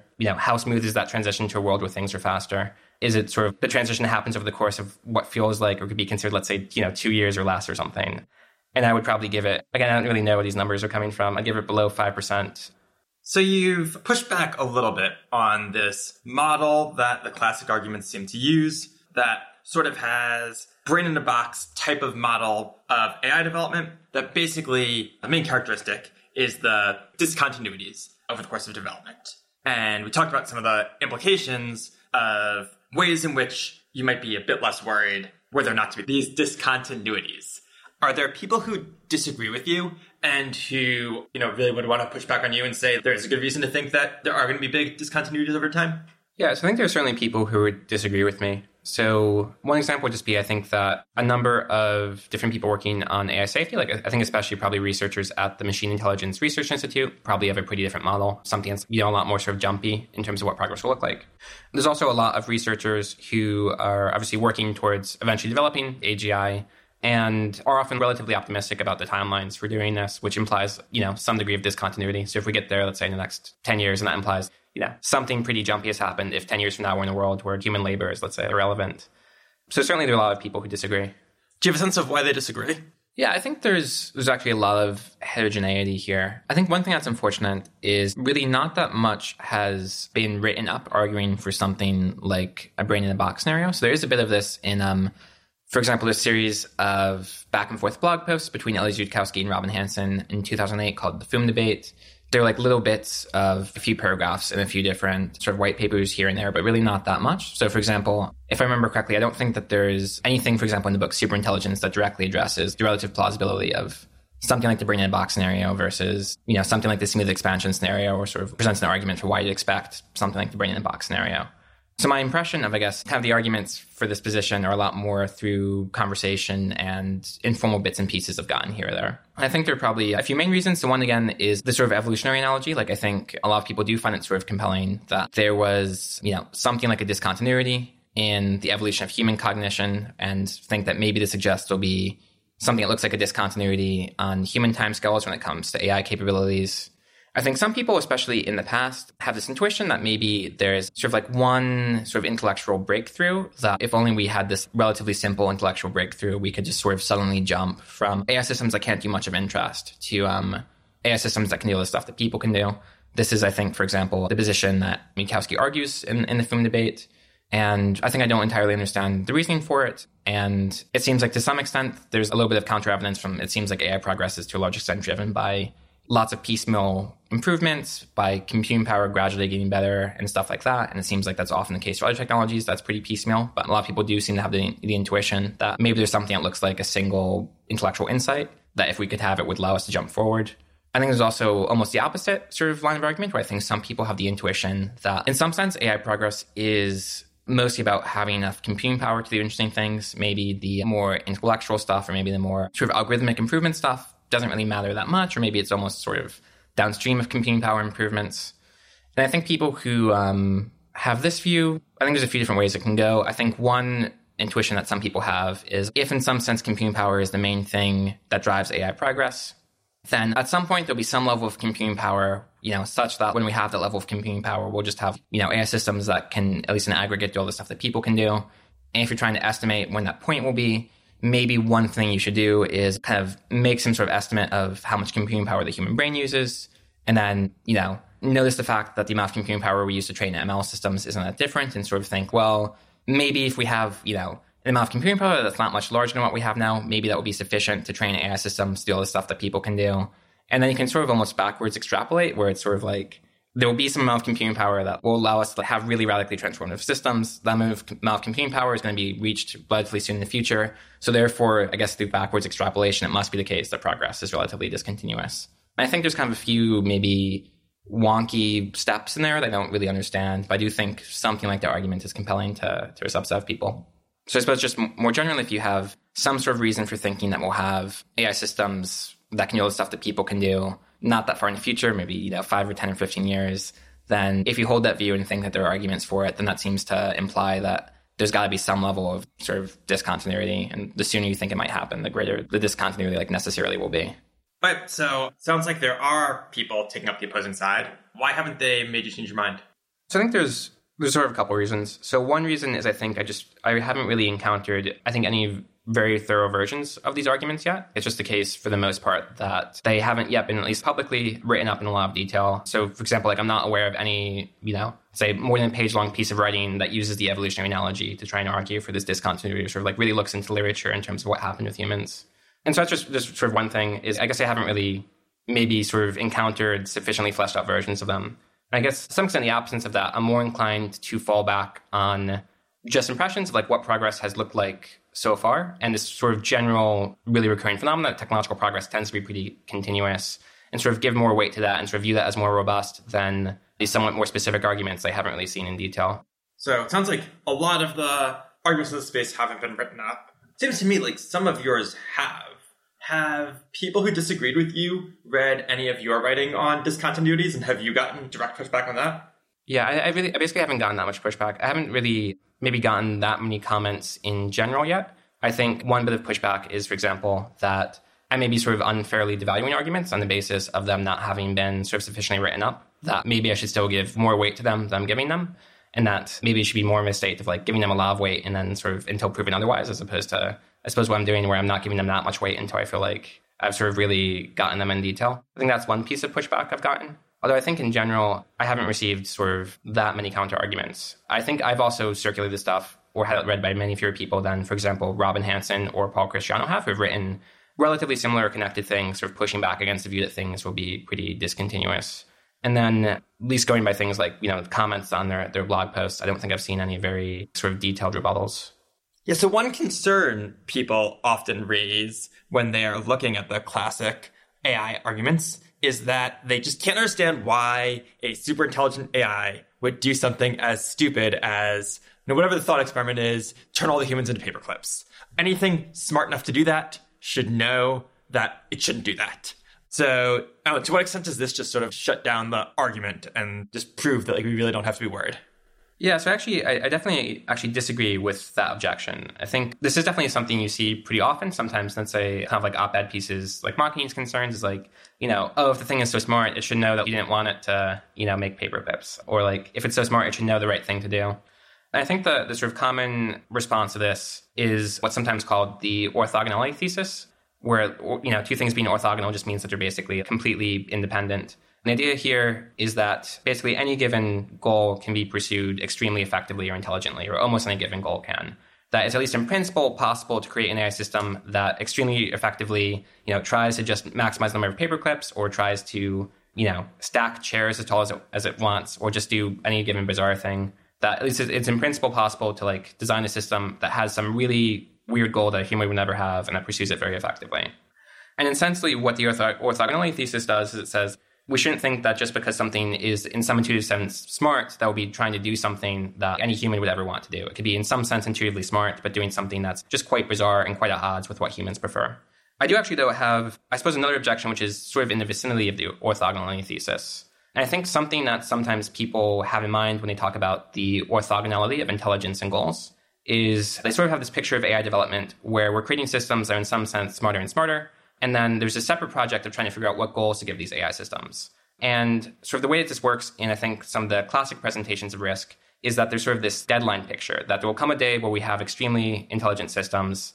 If we can't by that day figure out how to give them the right goals, then we might give them the wrong goals and disaster might occur. And so we have this sort of exogenous deadline of the creep of AI capability progress. And then we need to sort of solve this issue before that day arises. And that's something that I think I, for the most part, disagree with.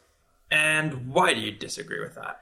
Yeah, so I think if you look at the way AI development works, and you look at the way that sort of other technologies have been developed, it seems like the act of, in some sense, making something more capable and the act or project of making it sort of have the right kinds of goals often seem really deeply intertwined. So just to kind of make this concrete, let's say what it means for something to be pursuing a goal is that it's engaging in some behavior that's sort of usefully, from a common sense perspective, explained in terms of it trying to accomplish some task. So if we take a really simple case of, let's say, a thermostat, it's sometimes kind of useful to think of it as trying to keep the temperature steady, as that as sort of the goal of this piece of technology. Or something that plays chess, it's sometimes kind of useful to think of it as sort of trying to win at chess. It's sometimes a useful frame of mind to have when trying to explain its behavior. And it seems like, at least on this perspective, often there's not sort of a separate project of giving something the right goals and making it more capable. So just to walk through a few examples. The thermostat, when you make a thermostat, there's this thing where you make a metal strip that like expands in a certain way and cuts off current if it's sort of at a certain temperature. And the act of doing that makes the thermostat both like behave in a way that acts like it's trying to keep the temperature steady, but also makes it sort of capable of achieving that. When people were programming, old chess engines like Deep Blue, they put in a bunch of rules for like what it should do in certain circumstances or what sorts of search procedures it should do. The act of doing that both made it act as though it was trying to win at chess and made it capable of playing chess. When people are designing reinforcement learning systems, they start out just behaving basically sort of randomly. This is the way that it often works. Machine learning is something that has a policy that just basically engages really poorly. If you look at it, it's really not useful to think of it as pursuing any sorts of goals. And then there's this feedback process where you sort of give it feedback on the basis of the actions it's performed. And over time, goals essentially start to take shape in it. It starts to sort of act as though it's trying to do something that like is compatible with the reward you're giving it, and also starts to be more competent at it. And often there's sort of this interesting intertwined process where you sort of shift sort of what the thing's instrumental goal should be in the process of trying to make it more competent. I think a last example along these lines is if you look at human evolutionary history, there's not really this sort of capability goal, genes and like intelligence genes. It's all sort of mixed together. There's things that you can do to affect the thing's behavior. And some of the things you do to affect this behavior can be seen as making it smarter or making it more like it's trying to pursue a certain goal, but there's not really a very clean separation. Okay, so you've given a few examples of systems where the goals of the system and the capability of the system seem sort of necessarily connected. And then you also made a claim about how that might affect AI development going forward. Can you talk a little bit more about that second bit? Like, what does that actually mean for how AI is going to be developed? Yeah, so I think it's sort of useful to maybe illustrate this with a concrete case. So let's talk about, I guess, a problem that is sometimes raised as a useful sort of thought experiment in the AI safety literature. Let's say you're trying to develop a robotic system that can clean a house as well as a human house cleaner can, or at least develop something in simulation that can do this. And basically, you'll find that if you try to do this today, it's really hard to do that. So a lot of sort of traditional techniques that people use to train these sorts of systems involve reinforcement learning with essentially like a hand-specified reward function. And so what that means is, let's say you have a simulation of a robot cleaning a house, you'll write down some line of code that specifies a specific condition under which you sort of give the simulated robot positive feedback. And then the robot will sort of, over time, act more and more in a way that sort of is consistent with the feedback you're giving it. And one issue here is it's actually pretty nuanced what you want the robot to be doing. So let's say you write down like a really simple condition for like giving the robot feedback. You just sort of say, one thing I care about in the context of cleaning a house is I prefer for, dust to be sort of eliminated. Like I don't want my house to be dusty. And you write down the reward function. It just sort of says, the less dust is in a house, the better the feedback I give the robot. I sort of automate this process. I run the simulation a bunch of times and I sort of get out a robot that's acting in accordance with this feedback. And one issue you'll find is that the robot is probably doing like totally horrible things because you care about a lot of other stuff besides just minimizing dust. So if you just do this, the robot won't care about, let's say, throwing out valuable objects that happen to be dusty. It won't care about, let's say, like ripping apart like let's say a couch cushion to find dust on the inside. There's a bunch of stuff you probably care about, like straightening the objects in your house or just making sure things are neat. Trash is thrown out, other stuff isn't thrown out. That just sort of won't be handled if you just make this sort of dust minimization function. And then you can try and make it a bit more complicated of like, I care about dust, but I also care about, let's say, the right objects being thrown out and the wrong objects not being thrown out. But you'll find it really, really hard to actually write down some line of code that captures all the nuances of what counts as like, valuable object to throw out and valuable object not to throw out. And you'll probably find any simple line of code you write isn't going to capture all the nuances. Probably the system will end up doing, stuff you're not happy with. And this is basically essentially like an alignment problem. This is a problem of sort of giving the system the right goals. So you don't really have a way using the standard techniques of making the system even really act like it's trying to do the thing that you want it to be doing. And there are some techniques that are being worked on actually by people in the AI safety and AI alignment community to try and basically figure out a way of getting the system to do what you want it to be doing without needing to sort of hand specify this reward function. So there's techniques where, for example, you give it feedback by hand, and then the system tries to figure out the patterns by which you're giving it feedback, and it sort of learns how to automate the process of giving feedback itself. There's techniques where, for example, you watch a human clean a house, and you're trying to figure out what they care about, and on that basis, you try to automate the process of sort of giving feedback to a learning system. And these are all things that are being developed by basically the AI safety community. And I think the sort of interesting thing about them is that it seems like until we actually develop these techniques, probably we're not in a position to develop anything that even really looks like it's trying to clean a house or anything that anyone would ever really want to deploy in the real world. It seems like there's this interesting sense in which we have this sort of system we'd like to create, but until we can work out the sorts of techniques that people in the alignment community are working on, we can't give it anything even approaching the right goals. And if we can't give it anything approaching the right goals, probably we just, aren't going to go out and, let's say, deploy systems in the world that just mess up people's houses in order to minimize dust. So I think there's this interesting sense in which processes to give things the right goals sort of bottleneck the process of creating systems that we would regard as highly capable and that we want to sort of put out there. So just to sort of, I guess, contrast the picture I've just painted with some of the ways that in which these issues are talked about in sort of kind of the classic AI risk arguments, is there's at least a framing that at least Eliezer Yudkowsky, for example, has used relatively frequently. And it's this framing of, how do we get an extremely, super intelligent system to move a strawberry to a plate without blowing up the world? And I think that this is basically a framing that just doesn't really seem to connect the way that machine learning research works. It's not like, for the house cleaning case, we'll create a system that's in some sense super intelligent, and then we need to sort of figure out, okay, like how do we make it clean houses? It's really this pretty intertwined thing. It's not like you have this thing that's in some sense super intelligent, and then you sort of kind of need to slot in some behavior. It's all sort of tangled up. So I guess how much of the work here is being done by the narrowness of the cleaning bot? Like, if you want to design a bot that's going to clean a house, then you're going to heavily focus on evaluating it based on how good it's doing at house cleaning. If there are ways in which it's a little bit misaligned with house cleaning, then that's a major problem. And so you're going to fix that. If you wanted to have a substantially more general robot, will it still be the case that you'll have as strong a process that will move you towards alignment as you develop? Yeah, so I don't think it's really a big difference. So it seems like, generality is more of a continuum than a binary variable. Something is more general, the more sort of tasks it can perform, or the wider range of tasks it can perform, or the, more environments it can perform them in.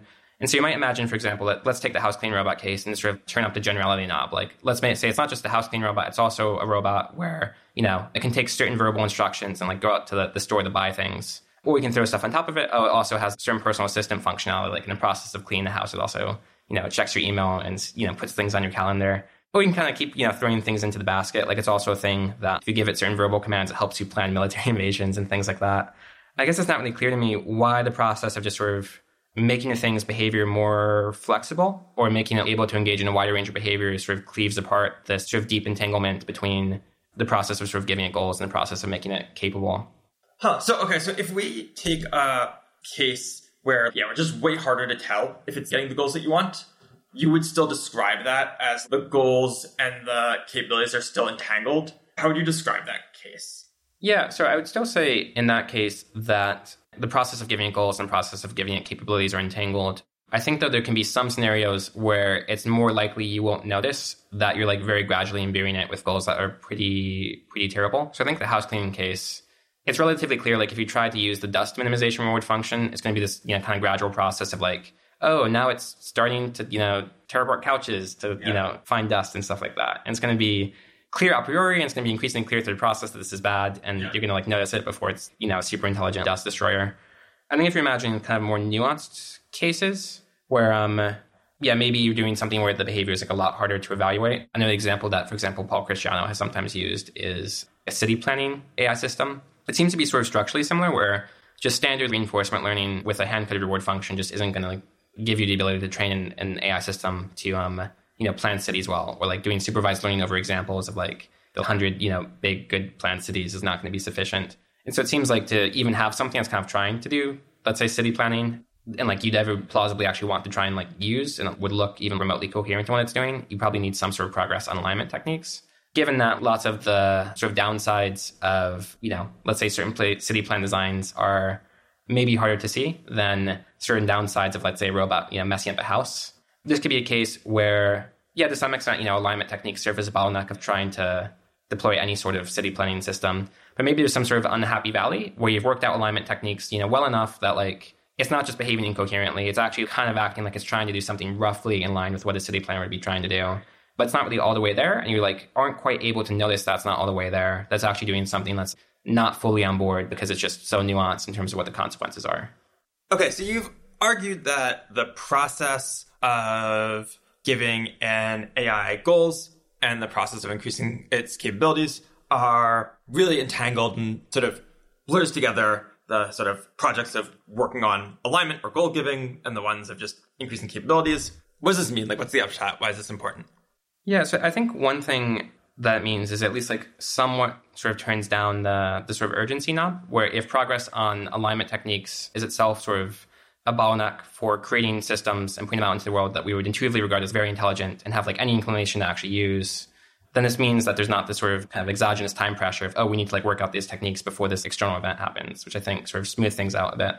And I think it also just means to some extent that, some of the kind of conventional stories that people tell about how AI risk could happen, like this thing that you give the goal of paperclip maximizing and then you're like, sort of caught off guard by it, all of a sudden having this goal and like engaging this radically inappropriate way, just looks even sort of more in like what machine learning progress will probably look like than one might naively have assumed a priori.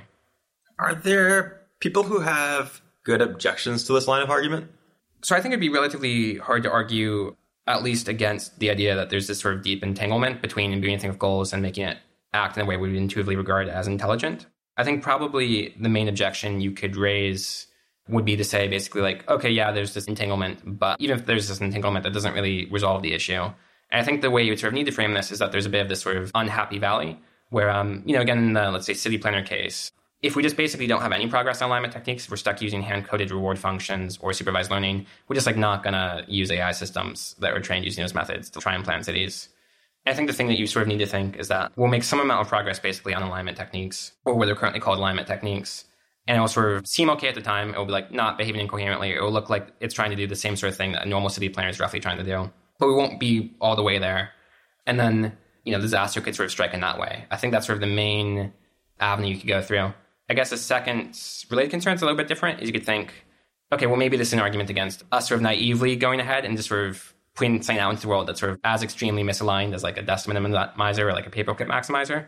But maybe we could still get to the point where like, okay, we haven't worked out alignment techniques, and like no sane person would kind of keep running the dust minimizer simulation once it's really clear this is so not the thing we want to be making. But maybe, not everyone is sane. Maybe someone just wants to make a system that pursues some extremely narrow objective like this extremely effectively.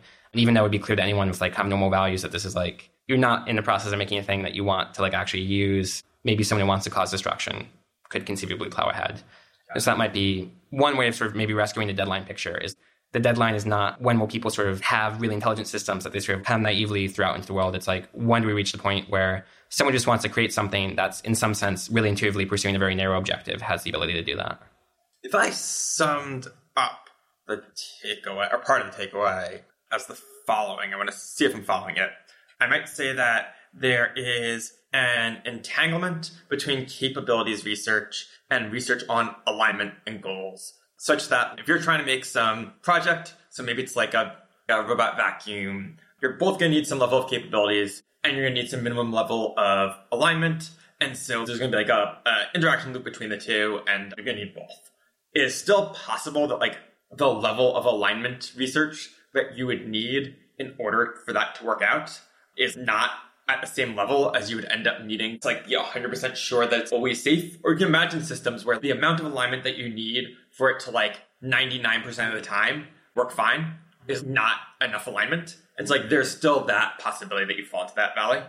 Yeah, actually, I think one thing is probably important to clarify is I've been talking a lot about sort of alignment risk, where basically, let's say one way of defining misalignment risk is an AI system does something that we intuitively regard as very damaging. And the best explanation for it is that it was basically competently pursuing a goal or a set of goals that's a bit different than the set of goals that we have. And that's definitely not the only way that an AI system can cause harm. You can also have a system cause harm through, just some sort of means that's not really best thought of misalignment. So like, let's say a self-driving car just veering off the road. That seems like not really like a misalignment risk. So one way you can still definitely continue to have risks from systems, even if capabilities and goals are entangled, or a system just basically messing up in some weird way that doesn't really have to do with misalignment per se, but it's not very robust. So you imagine, house cleaning robot, it's in a sense trying to do what a normal house cleaner would do, but sometimes house cleaners like accidentally set houses on fire, for example. So just to say that's one avenue you can go through. And then the other one is, it can be the case that you've created something that has roughly similar goals, the sorts of goals you'd want it to be having, or it has goals which look functionally similar within some narrow environment, but actually you shift to some other environment and actually the fact that they're subtly different becomes relevant. So those are two ways in which I think you could still arrive at like some degree of risk, even if you accept this point that these things are entangled.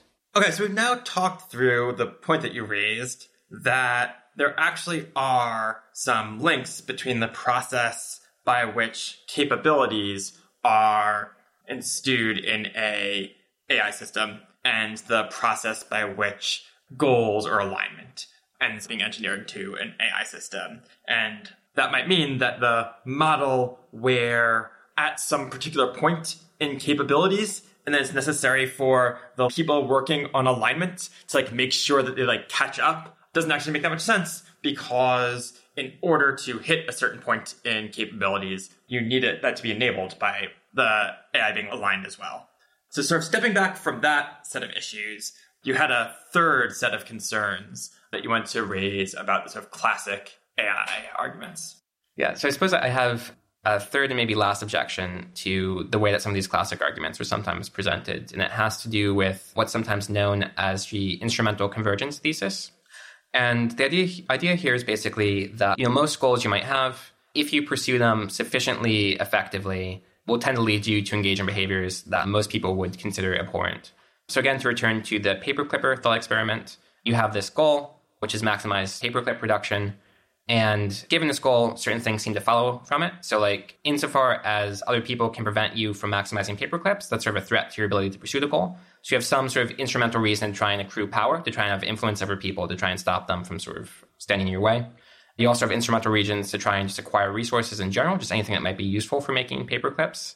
And the act of just sort of pursuing power and pursuing resources without regard to things besides just paperclip production will probably lead you to do things that, most people would consider abhorrent. And same thing for, if you imagine really pushing a dust, minimizer case really far forward. If people are going to shut you down before you can get the last little bit of dust out of the crawl space or something, then you have reason to try and sort of have power over these people or try and acquire resources that can sort of prevent you from being shut down. If you really push it, to the extreme level, if you just are trying to accrue resources, you're trying to recruit power, and you have relatively narrow goals, and you're like sufficiently effective at doing what you're trying to do, then it seems like in loads of different cases, you'll be doing something abhorrent. And that's the basic idea of instrumental convergence. Okay, so that's the concept of instrumental convergence. And what role does it play in the classical arguments? Yeah, so I think there's sort of an implicit argument structure, I think, that goes something like this. So I think it's something like we can, think of any really advanced AI system as in some sense pursuing some set of goals quite effectively. Most set of goals it has, given that it's pursuing them very effectively, have the property that they imply the system ought to be engaging in really abhorrent behaviors, like let's say maybe harming humans to prevent humans from shutting the system down. And so therefore, because we're eventually going to create systems that can pursue goals very effectively, And most goals, when pursued sufficiently effectively, imply abhorrent behaviors. There's a good chance that we will eventually create systems that engage in really abhorrent behaviors. And maybe just to sort of illustrate a bit how this works with a quote, there's a quote from a number of different Eliezer-Yudkowsky essays where he says, "For most choices of goals, instrumentally rational agencies will predictably wish to obtain certain generic resources, such as matter and energy. The AI does not hate you, but neither does it love you, and you're made of atoms that can use for something else." But just another presentation from another Miri talk is, "Most powerful intelligences will radically rearrange their surroundings because they're aimed at some goals or other, and the current arrangement of matter that happens to be present is not the best possible arrangement for suiting their goals, and they're smart enough to find some and access better arrangements. That's bad news for us, because most of the ways of rearranging our parts into some other configuration would kill us." So the suggestion, again, seems to be that because sort of most possible, in some sense, very intelligent systems we might create would engage in perhaps even omnicidal behaviors, we should be quite concerned about creating such systems. Okay, so is it true that we should just assume that if there is an AI and it's smart enough and it has a goal, it's just going to start going after us because we are all threats to turn it off? Right. So I think the main objection that I have to this line of thought is that if you're trying to predict what a future technology will look like, it's not necessarily a good methodology to try and think, here are all of the possible ways we might make this technology. Most of the ways involve property P, so therefore we'll probably create a technology with property P. Just as like some really simple sort of silly illustrations, most possible ways of building an airplane involve at least one of the windows on the airplane being open. There's a bunch of windows. There's a bunch of different combinations of open and closed windows. Only one involves them all being closed. But it'd be bad to predict that we'll build airplanes with open windows. Most possible ways of building cars don't involve functional steering wheels that like a driver can reach. Most possible ways of building buildings involve giant holes in the floor. There's only one possible way to like have the floor not have a hole in it. So it seems to often be the case that this sort of argument schema doesn't necessarily work that well. Or another case as well is that if you think about human evolution, there's, for example, a lot of different sort of preference rankings I could have over the arrangement of sort of matter in this room. There's a lot of different sort of, in some sense, goals I could have about how I'd like the stuff in this room to be. And if you really think about it, most different sort of preferences I could have for the arrangement of matter in the room involve me wanting to sort of tear up all of the objects and sort of put them in very specific places.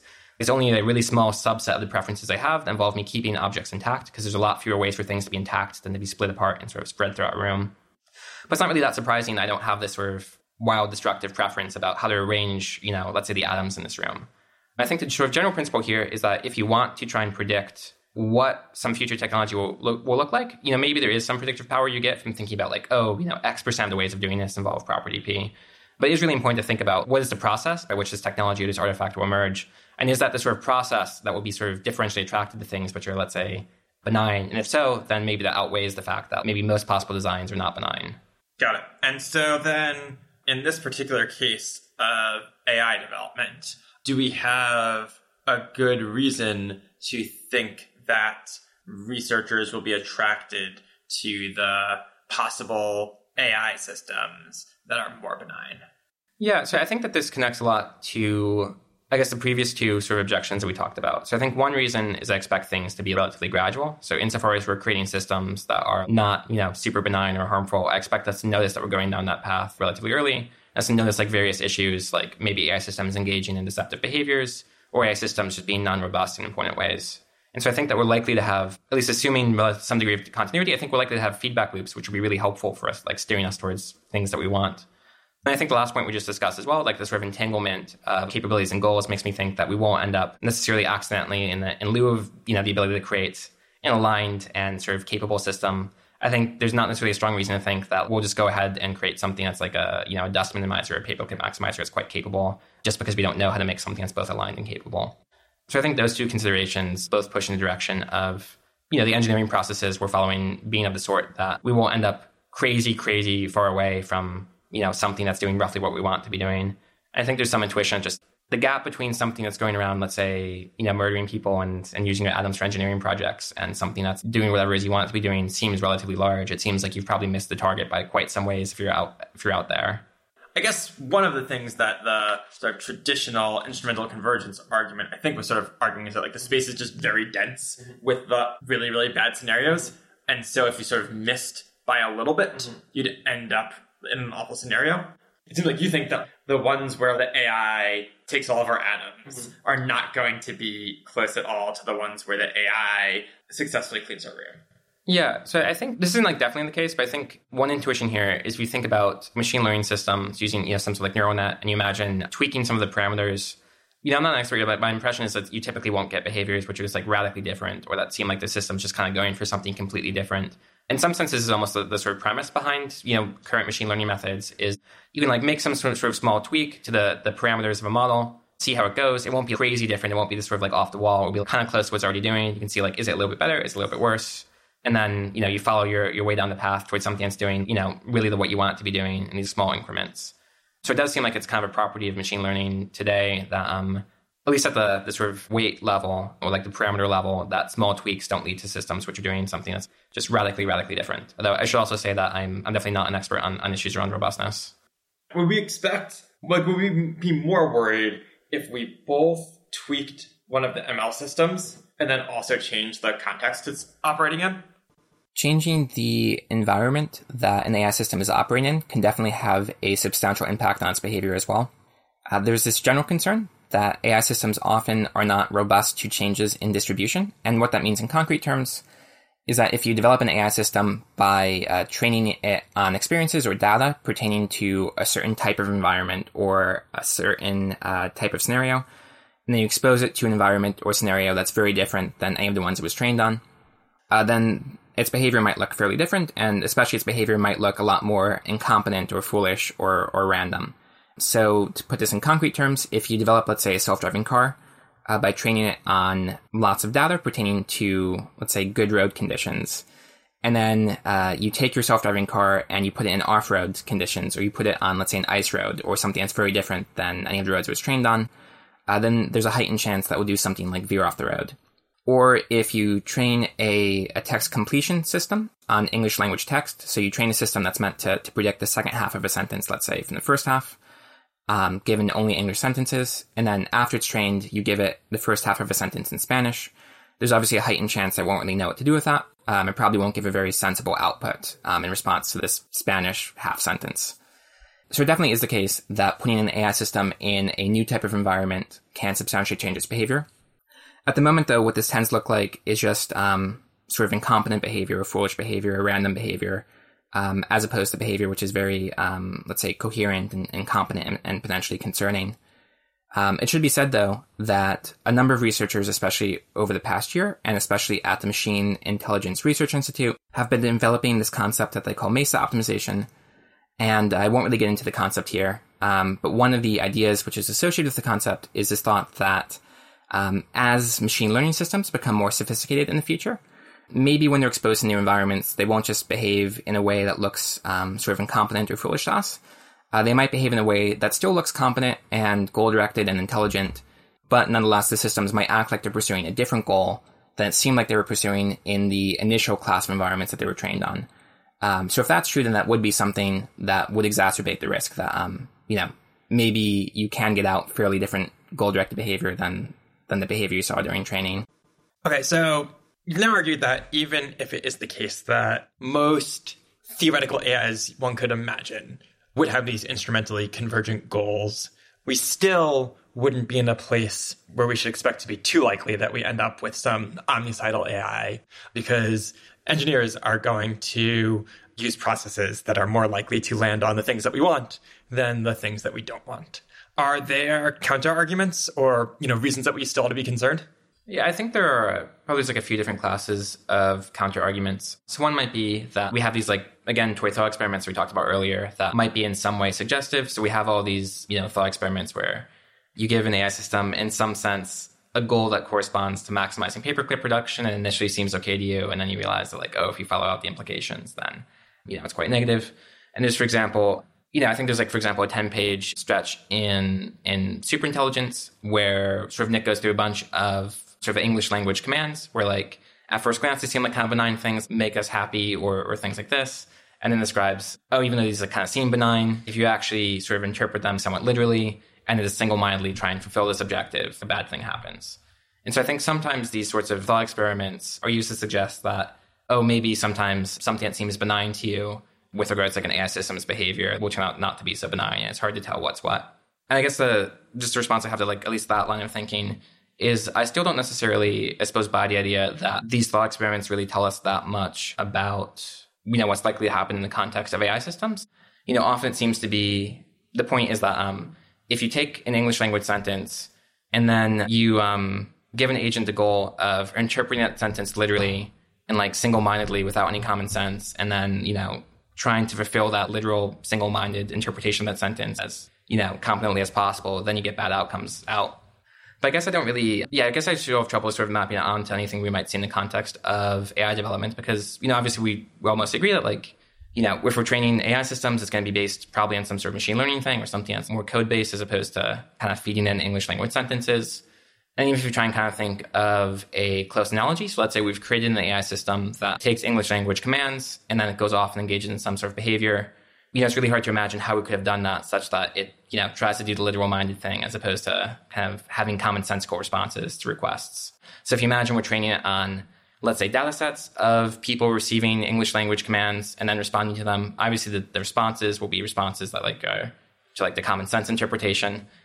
Someone being asked to, let's say, on footage, on camera, help maximize a paperclip factory's production isn't going to be doing the literal-minded thing or like, if you trained it on, for example, Marx Brothers movies or something like that, where people do receive requests and then just horribly misinterpret them, then obviously you could get that sort of behavior out, but it doesn't seem like whatever the relevant data set is, presumably you wouldn't get that sort of thing.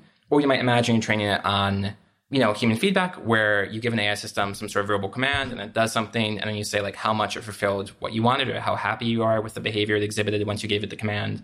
Presumably you're rewarding it for stuff that kind of exhibits common sense interpretations of your requests as opposed to literal-minded ones.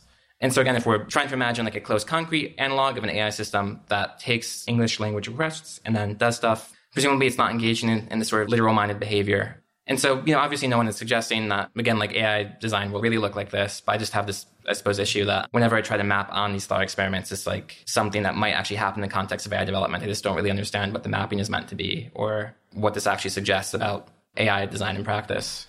Okay, so the thought experiments are one response to your argument. What are some of the others? Yeah, I think probably actually the one I imagine most people would make today, or at least most people, in certain sections of the AI safety community, would be one has to do with this idea of MACE optimization that I briefly alluded to before. And I think I actually still don't really properly understand this. There's a white paper that came out a few months ago. It's the first sort of rigorous presentation of it. And I think the idea is still, to some extent, being worked out. But hopefully this is relatively accurate. I think the basic idea is that let's say that you're training a machine learning system and you're giving it some sort of feedback. Again, like let's return to the house cleaning robot case. You're giving it feedback in terms that's meant to correspond to good house cleaning behavior. And intuitively, you'd expect that insofar as the system takes on goals, its goals will like map on pretty well to the sorts of feedback you're giving it. So if you're rewarding it for cleaning a house well, then you should expect the goal that it develops to essentially be to, clean house as well. And then, asymptotically, if you keep doing this, it will sort of, to like a greater and greater degree, like sort of have a high fidelity understanding of the goal that it pursues. And I think the idea with MACE optimization is there might be some sort of weird phenomenon that happens during the training process where systems take on goals that are almost in a sense like perhaps fairly random or just like quite different than whatever is, the feedback you're giving it corresponds to. And that the systems might, have these almost sort of random or like quite strange goals. And at some point in the future, like be sophisticated enough to know that, they should like keep the goals that they actually have secret, because if they reveal that they have these goals, then, people won't use the systems. And so they sort of play along as though they had the expected goals, but then, really they have these sort of randomly generated ones. And I think I don't really understand the intuitions for this that much. The main analogy that I think people use to try and drive this is if you think of the case of natural selection. Obviously, the thing that people are basically being selected for historically is, reproductive fitness, like how good are you at passing your genes to the next generation.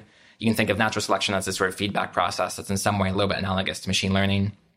And the sort of interesting thing is that like humans today can be said to have certain goals, but these goals are not, just maximize your own reproductive fitness. People have other goals, in fact, diverge from it. Like people, willingly choose to use birth control or to, sacrifice their lives for like causes greater than themselves and things like this. So people have sort of ended up with this somewhat strange, and diverse suite of goals rather than just the single goal of reproductive fitness, which was the thing sort of evolutionary feedback process was selecting for. And I think people use this analogy to say like, maybe we should expect, future AI systems to like also in a similar way end up with a kind of strange suite of goals rather than just the thing we're training them for. And, something happens where like they hide these and we don't realize it. And then, then these sort of randomly chosen goals might just by the instrumental convergence hypothesis be of the sort that lead them to, do horrible things.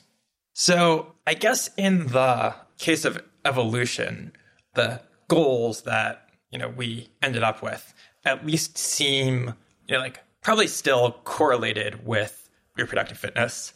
And in the context that evolution was sort of training us for, are probably even more highly correlated with reproductive fitness.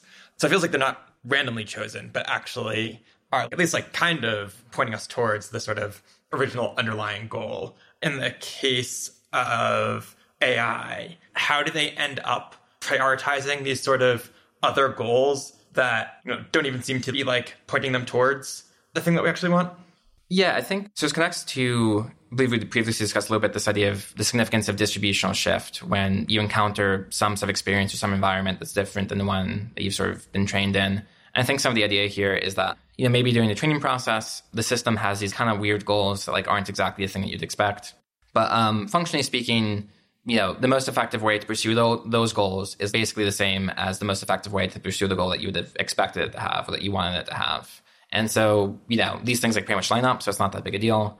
And then maybe you place it in a new environment that's pretty different than the one that you trained it in. And then maybe in this new environment, actually, the behavior suggested by the goals diverge in a way that they didn't previously. Got it. And then is there a reason why the agent would end up learning these sub-goals that, happen to overlap with what we really want in the sort of training distribution instead of learning the actual goal that we're trying to teach it? Yeah, I think this is something I don't actually understand all that well. So in the context of evolution, it seems like you can tell a little bit of a story of why is it that humans have all these sort of other goals rather than just having a goal of have as many kids as possible, which it seems like would evolutionarily be selected for. And one potential story is not that far back in human evolution, we probably just didn't have the cognitive capacity to actually represent this abstract idea of, passing on your genes, which, obviously is the thing you most want because you also care if, your siblings pass on their genes because they're statistically likely to have similar genes as you. And this is just it's pretty clear a chimpanzee can't really represent or understand this abstraction. It's not really useful for or even maybe even feasible for a chimpanzee to have the goal of maximizing, the probability that its genes will carry forward into the future. And so, insofar as, you have goals, it sort of makes sense that they should be things that your brain can actually sort of represent to some extent, which might just be have more food, have sex and things like that. And I think in the concept of evolution, I guess another interesting point as well is you might imagine that if you kind of let natural selection run for a longer period of time, now that we have the cognitive abilities to sort of represent the concept of passing on your genes, we know genes exist and stuff like that. Maybe you'd expect this to be something that sort of washes out, you sort of run the selection process long enough. And then eventually you will actually end up with people who just have the goal that was being selected for. In the context of machine learning, I don't really have a great sense of how analogous or disanalogous. I don't know, it seems like you could run through some similar analogy of maybe there's certain goals that you might want to sort of train AI systems to, in a sense, have, but the goal is in some sense quite abstract. I don't know, it's maximize, the enactment of justice or something like that. And so you can't actually directly, if you want an AI system sort of helps you, achieve just outcomes in terms of criminal justice sentencing or something. You can't actually create an AI system that kind of has that goal effectively in a nuanced way. You need to create an AI system that has some cruder set of proxy goals that sort of functionally get to do the same thing as though it had this more nuanced one. Maybe that's an issue that's in some sense recurring, but I really am quite vague in terms of what this in practice looks like or how the analogy works. Is there an efficiency argument or something where if in the training distribution there are these instrumental goals that keep getting it exactly what it wants, then in the training distribution it won't make sense for it to think from first principles over and over again what is the best way to get the actual reward. And so it might be a reason why they would evolve to just prioritize those instrumental goals over the sort of more fundamental thing. Yeah, I think that's another really good, reason to, I guess, be sympathetic to this argument as well is, again, just in the case of, let's imagine that you were living your life and the entire thing you're thinking throughout your life was just, how I maximize, the passing on of my genes or something. Or, maybe better ones, if you're let's say you're utilitarian, it's pretty well accepted that, if you want to maximize global happiness or something, probably the right way to live is not constantly every decision you make, try and run this very expensive calculation in terms of, oh, well, the flow through effects of me deciding to mow my lawn or like buy a red shirt versus a blue shirt, probably you don't actually want to like very directly, try and figure out what actions fulfill this goal or don't. It's probably more useful to have lots of heuristics or like proxy goals or just rules of thumb that you use. And so, I think that's definitely one intuitive argument for why you might end up with a divergence is maybe just there's lots of simpler goals that it's easier to think about how good a job you're doing that, to fulfill them. And these goals are like, much simpler, so it's less expensive. And also like they mostly overlap. So it's pretty fine to have these goals as well. What might objections be to this Mesa optimizer argument? Yeah, I think I'll list, I guess, a few different ones. One is just the classic, really general, thing of like, I think this argument still hasn't really been laid out that fully or clearly. I think it is really something that's in some sense come onto the scene kind of recently in the past year in this one white paper. And I think it's still, it's like a little bit tenuous as an argument. It's not exactly clear how the concepts work or like what the nature of the mapping is between evolution and machine learning. That's like, I suppose, just a generic one that doesn't really target it very effectively, but it's maybe just some initial consideration. But I think more specifically, one response you might have is that, I guess, as we just discussed, it seems like one possible view is, okay, yeah, this thing will maybe happen where AI systems will in some sense have goals that are like sort of different than the ones you expect or different than sort of the thing you're directly selecting for. But also maybe the main thing that's driving this is this thing of, an insufficiently sophisticated system can't really appropriately represent, necessarily the goals you want to be training it for. And if you just kind of keep training it long enough, then eventually you pass through this sort of unhappy valley where it's like sophisticated enough to kind of mess around, but not sophisticated enough to represent the concept. And eventually just do converge on a system that can, that's trying to do the thing you want. So that's one possible view. It's just basically if you train a thing for long enough, or if you train a thing on enough different environments to sort of cover, issues around robustness of distributional shift, or you run sort of adversarial training, where you intentionally sort of train it on, environments which are supposed to maximally reveal possible divergences, maybe this thing just sort of washes out. And I think just like the last one, which I think probably is just most relevant for me, because I think I don't really have super firm views in terms of how likely this is or what the solutions to it are, is just a sort of general point. If you expect progress to be quite gradual, then, if this is a real issue, people should notice that this is an issue well before the point where it's catastrophic.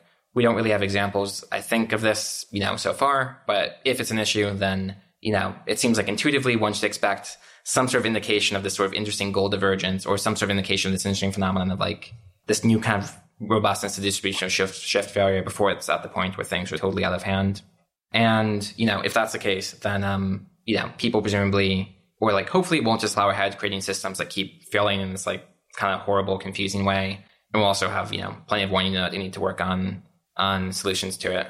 So there's a set of counter arguments usually grouped under the phrase treacherous turn. Do you want to explain what's going on there? Yes, this is one potential counter that I think, you might make to the thing I just said of like, oh, well, if Mesa optimization is a problem, but stuff is gradual, then you should notice that this is an issue and you should like, have time to work on it and also not plow ahead blindly, being oblivious to this. And treacherous turn arguments are just basically arguments that, systems have incentives to hide the fact that their goals diverge from the ones you'd like them to have, insofar as they think that if you knew the goals that they had, were different than the ones you have, you'd try and shut them down or change them. And so the suggestion here is sort of like, well, maybe actually you wouldn't notice that this is an issue because any system that has goals that are importantly different due to Mesa optimization will, have incentives to hide that fact because it doesn't want to be shut down and it wants to be able to, left sort of free to pursue that goal. And so it will hide that and you won't really notice that Mesa optimization is like an issue until it's too late. And I think just basically, I guess the response here, which is similar to something, I talked about earlier in the podcast is, again, if you do imagine things to be gradual, then it seems like before you encounter like any attempts at deception that have globally catastrophic or like existential significance, you probably should, expect to see some amount of either like failed attempts at deception or attempts at deception that, exist, but they're not, totally catastrophic. You should probably see some systems doing this thing of like hiding the fact that they have different goals, and notice this before you're at the point where, things are just so competent that they're able to, say, destroy the world or something like that. And does the treacherous turn argument depend on the system being deceptive? Or could it just be that it has goals that we're perfectly happy with in the context of systems at sort of one level of capabilities, but then there sort of is a distributional shift when you move to a higher level of capabilities. So their same set of goals is something that we're unhappy with. So I don't think that the issue depends on I guess there being this intentional hiding of the divergence. The thing is, like, if there's not an intentional hiding of the divergence, then it seems even dramatically more likely that you should notice this issue when you like expose systems to like changes in distribution. If there's no intentional hiding of this, then it seems surely if stuff is gradual, you'll notice this kind of interesting way of responding to the distributional shift before you're at the point where individual systems can destroy the world. And so the thing that, the system actually hiding it is sort of this ingredient that's sort of necessary to make it, somewhat plausible that you can find notice it. How about if things are less gradual? Yeah, I think just in general, if you turn up the sort of discontinuity knob, then, all these considerations become weaker and weaker. So the more rapid things are, the less of a window of time there is to notice that there are issues, or, the fewer systems that exist in the world that are quite significant, the fewer sort of instances or like opportunities to notice this phenomenon exist, or the fewer, possible chances of catching something in disruptive behavior exist. And also, it's like the less time you have to work on or find solutions. Just in general, the more discontinuous you make things, the less certain it becomes that like, oh yeah, you'll notice this issue in like a weaker form, or like, oh, you'll have time to do stuff that's relevant to this. I guess also it might be the case that if things are more discontinuous, then the more advanced system that you deploy will be more and more dissimilar from the previous ones. Right. So it's definitely like, it's less likely, it's more likely that any problem you see will have a close analog in the previous versions. And I guess just, one last one thrown as well that we discussed before is if stuff's more just, continuous, then probably like, there's a lot more like AI systems that exist in the world, and probably some of them are useful for constraining the behavior of others or noticing issues or helping you do AI research in like a, not super messed up way. And again, I think this just really comes down to like, if stuff is sufficiently continuous and capabilities are sufficiently distributed, I have a lot of trouble understanding like how this would happen, how you would get to the point where an individual system is like powerful enough to like destroy the world. You haven't already noticed that you have this issue with AI design where you're creating things which are accidentally like extremely deceptive in this way. I think this is something that makes maybe more sense when you're imagining something like the brain in a box scenario, where you have this thing that's very different than anything you've ever had before. It's sort of sitting on a hard drive. You have no experience actually like using this sort of thing out in the world. You maybe run some tests in a lab or something, and the thing is like, it's jumped to like clever in the way that human's clever and sort of hides what's going on there. But when I imagine progress as this like very distributed thing that's very gradual, then I have a lot of trouble basically understanding kind of how this works and how this sort of deception goes unnoticed. What's the argument that there should have been deception in earlier versions of AI? Were this to be the case? Like, why should this deception have been noticed earlier? So we already have, I guess as discussed a bit earlier, like some low-level versions of deception, like this system, this robotic, gripper system that pretended to be gripping a thing when really it wasn't. And it seems like if this is just kind of a characteristic of AI research, is like, oh, accidentally, when you're training a system, this is a thing that happens quite frequently, is like, it has some other goal and then it hides that from the overseer. Then it seems like if this is a likely enough characteristic and you have loads and loads of systems out in the world, you have, millions of, various ML systems of like various uses and capabilities, it seems like you should be noticing that that's like a property of how you're developing AI systems. I have trouble imagining a world where, let's say things unfold over, decades, and there's this gradual expansion of capabilities that no one really notices this is a serious issue up until the point where you live in a world where an individual AI system can sort of, let's say, destroy the world on its own. There's something weaker you could say, which is you don't start seeing lying until you start to get AIs that are capable enough that they're able to, with high confidence, get away with their lies. Does that seem more possible to you? So again, I don't really think so. So to some extent, this gripper case is an example of a thing lying and not getting away with it. And then even if, let's say, things can get away with it, let's say 90% of the time, if you have loads and loads of systems, then eventually you're going to, see some that catch it. And maybe this is not a fair analogy, but, children, for example, are examples of slightly cognitively impaired agents that lie a whole bunch of the time, even though they quite frequently get caught. One thing you probably learn to do is actually learn how to lie. Probably this is something that you don't get good at until you've actually have experience lying, I would imagine. I think there's also this other sort of objection to the treacherous turn idea, is it seems to be this story where if we end up with a system that is in a position to destroy the world, and it has a goal to do something that implies it should destroy the world, then we may have sort of trouble running tests and notice that. But it's not in and of itself an explanation of why we should even have ended up in that scenario in the first place. Why we're in this world where we have a thing that wants to destroy the world. And is that capable as well? So at most it says it would be very difficult to actually test it because it will be behaving in the lab just as it's best to get its goals to behave in the lab, which is not involved doing anything terrible. Yeah, I think another element as well, definitely think this is a less robust point, is again, if you're imagining at least the fairly continuous scenario, then at least in that world, maybe you have lots of tools that we don't have today to sort of probe the behavior of AI systems. You have lots of AI-enabled capabilities where you can use AI systems to sort of suss out certain traits of other ones, which might also help with the issue and make actually, I have no idea, but it's not necessarily clear just because if an AI system dropped, on Earth today that was super intelligent, it would be hard to sort of figure out if it was deceptive. That doesn't necessarily mean that in the world would be in the future that it actually would be that hard we actually would lack the tools to figure out what's going on there. Okay, so we've now been through 3 different objections that you've had to some of the premises of the classic AI risk arguments. Do you want to take a step back and ask, I don't know, like, what did this all mean and figure out where this leaves us? Yeah, so first of all, there's this high-level landscape of arguments that, AI poses other risks or opportunities that have long-run significance that sort of like warrant us really prioritizing it over other areas today. And there's a few different, obviously, reasons for that, a lot of which we discussed earlier, don't necessarily have to do with technical safety issues. So AI being destabilizing, for example, doesn't really hinge on, these particular arguments about AI safety posing an existential risk. And then within the context of sort of safety or technical considerations, there's like a little bit of a landscape of arguments. So here I've been basically mostly focused on what I'm kind of calling the classic arguments. It's really like a class of arguments that was mostly worked out in sort of the mid-2000s, and that's most prominently sort of talked about in superintelligence, although superintelligence also talks about other things related to AI. And it's also, I think, a class of arguments that has, I think, been especially influential. Like, I think a lot of people I know who took an interest in AI risk took an interest in it because they read superintelligence or because they read, essays by Eliezer Yudkowsky, or they read other things which are in some sense derivative of these. So I've sort of in some sense been talking about what I think are the most sort of extensively described and most influential arguments. But I think it's also important to say that beyond that, there's also sort of other classes of arguments that people are sort of toying with, or other arguments that people have gestured at. So, for example, I would list like Paul Cristiano as an example of an AI safety researcher who does actually, like, I would say, does reject like a number of the premises that show up in the classic arguments. For example, I know that he expects progress to be relatively continuous and has expressed the view that you might expect AI to present an existential risk even if stuff is relatively continuous, even if you don't really have this strong separation between capabilities and goals.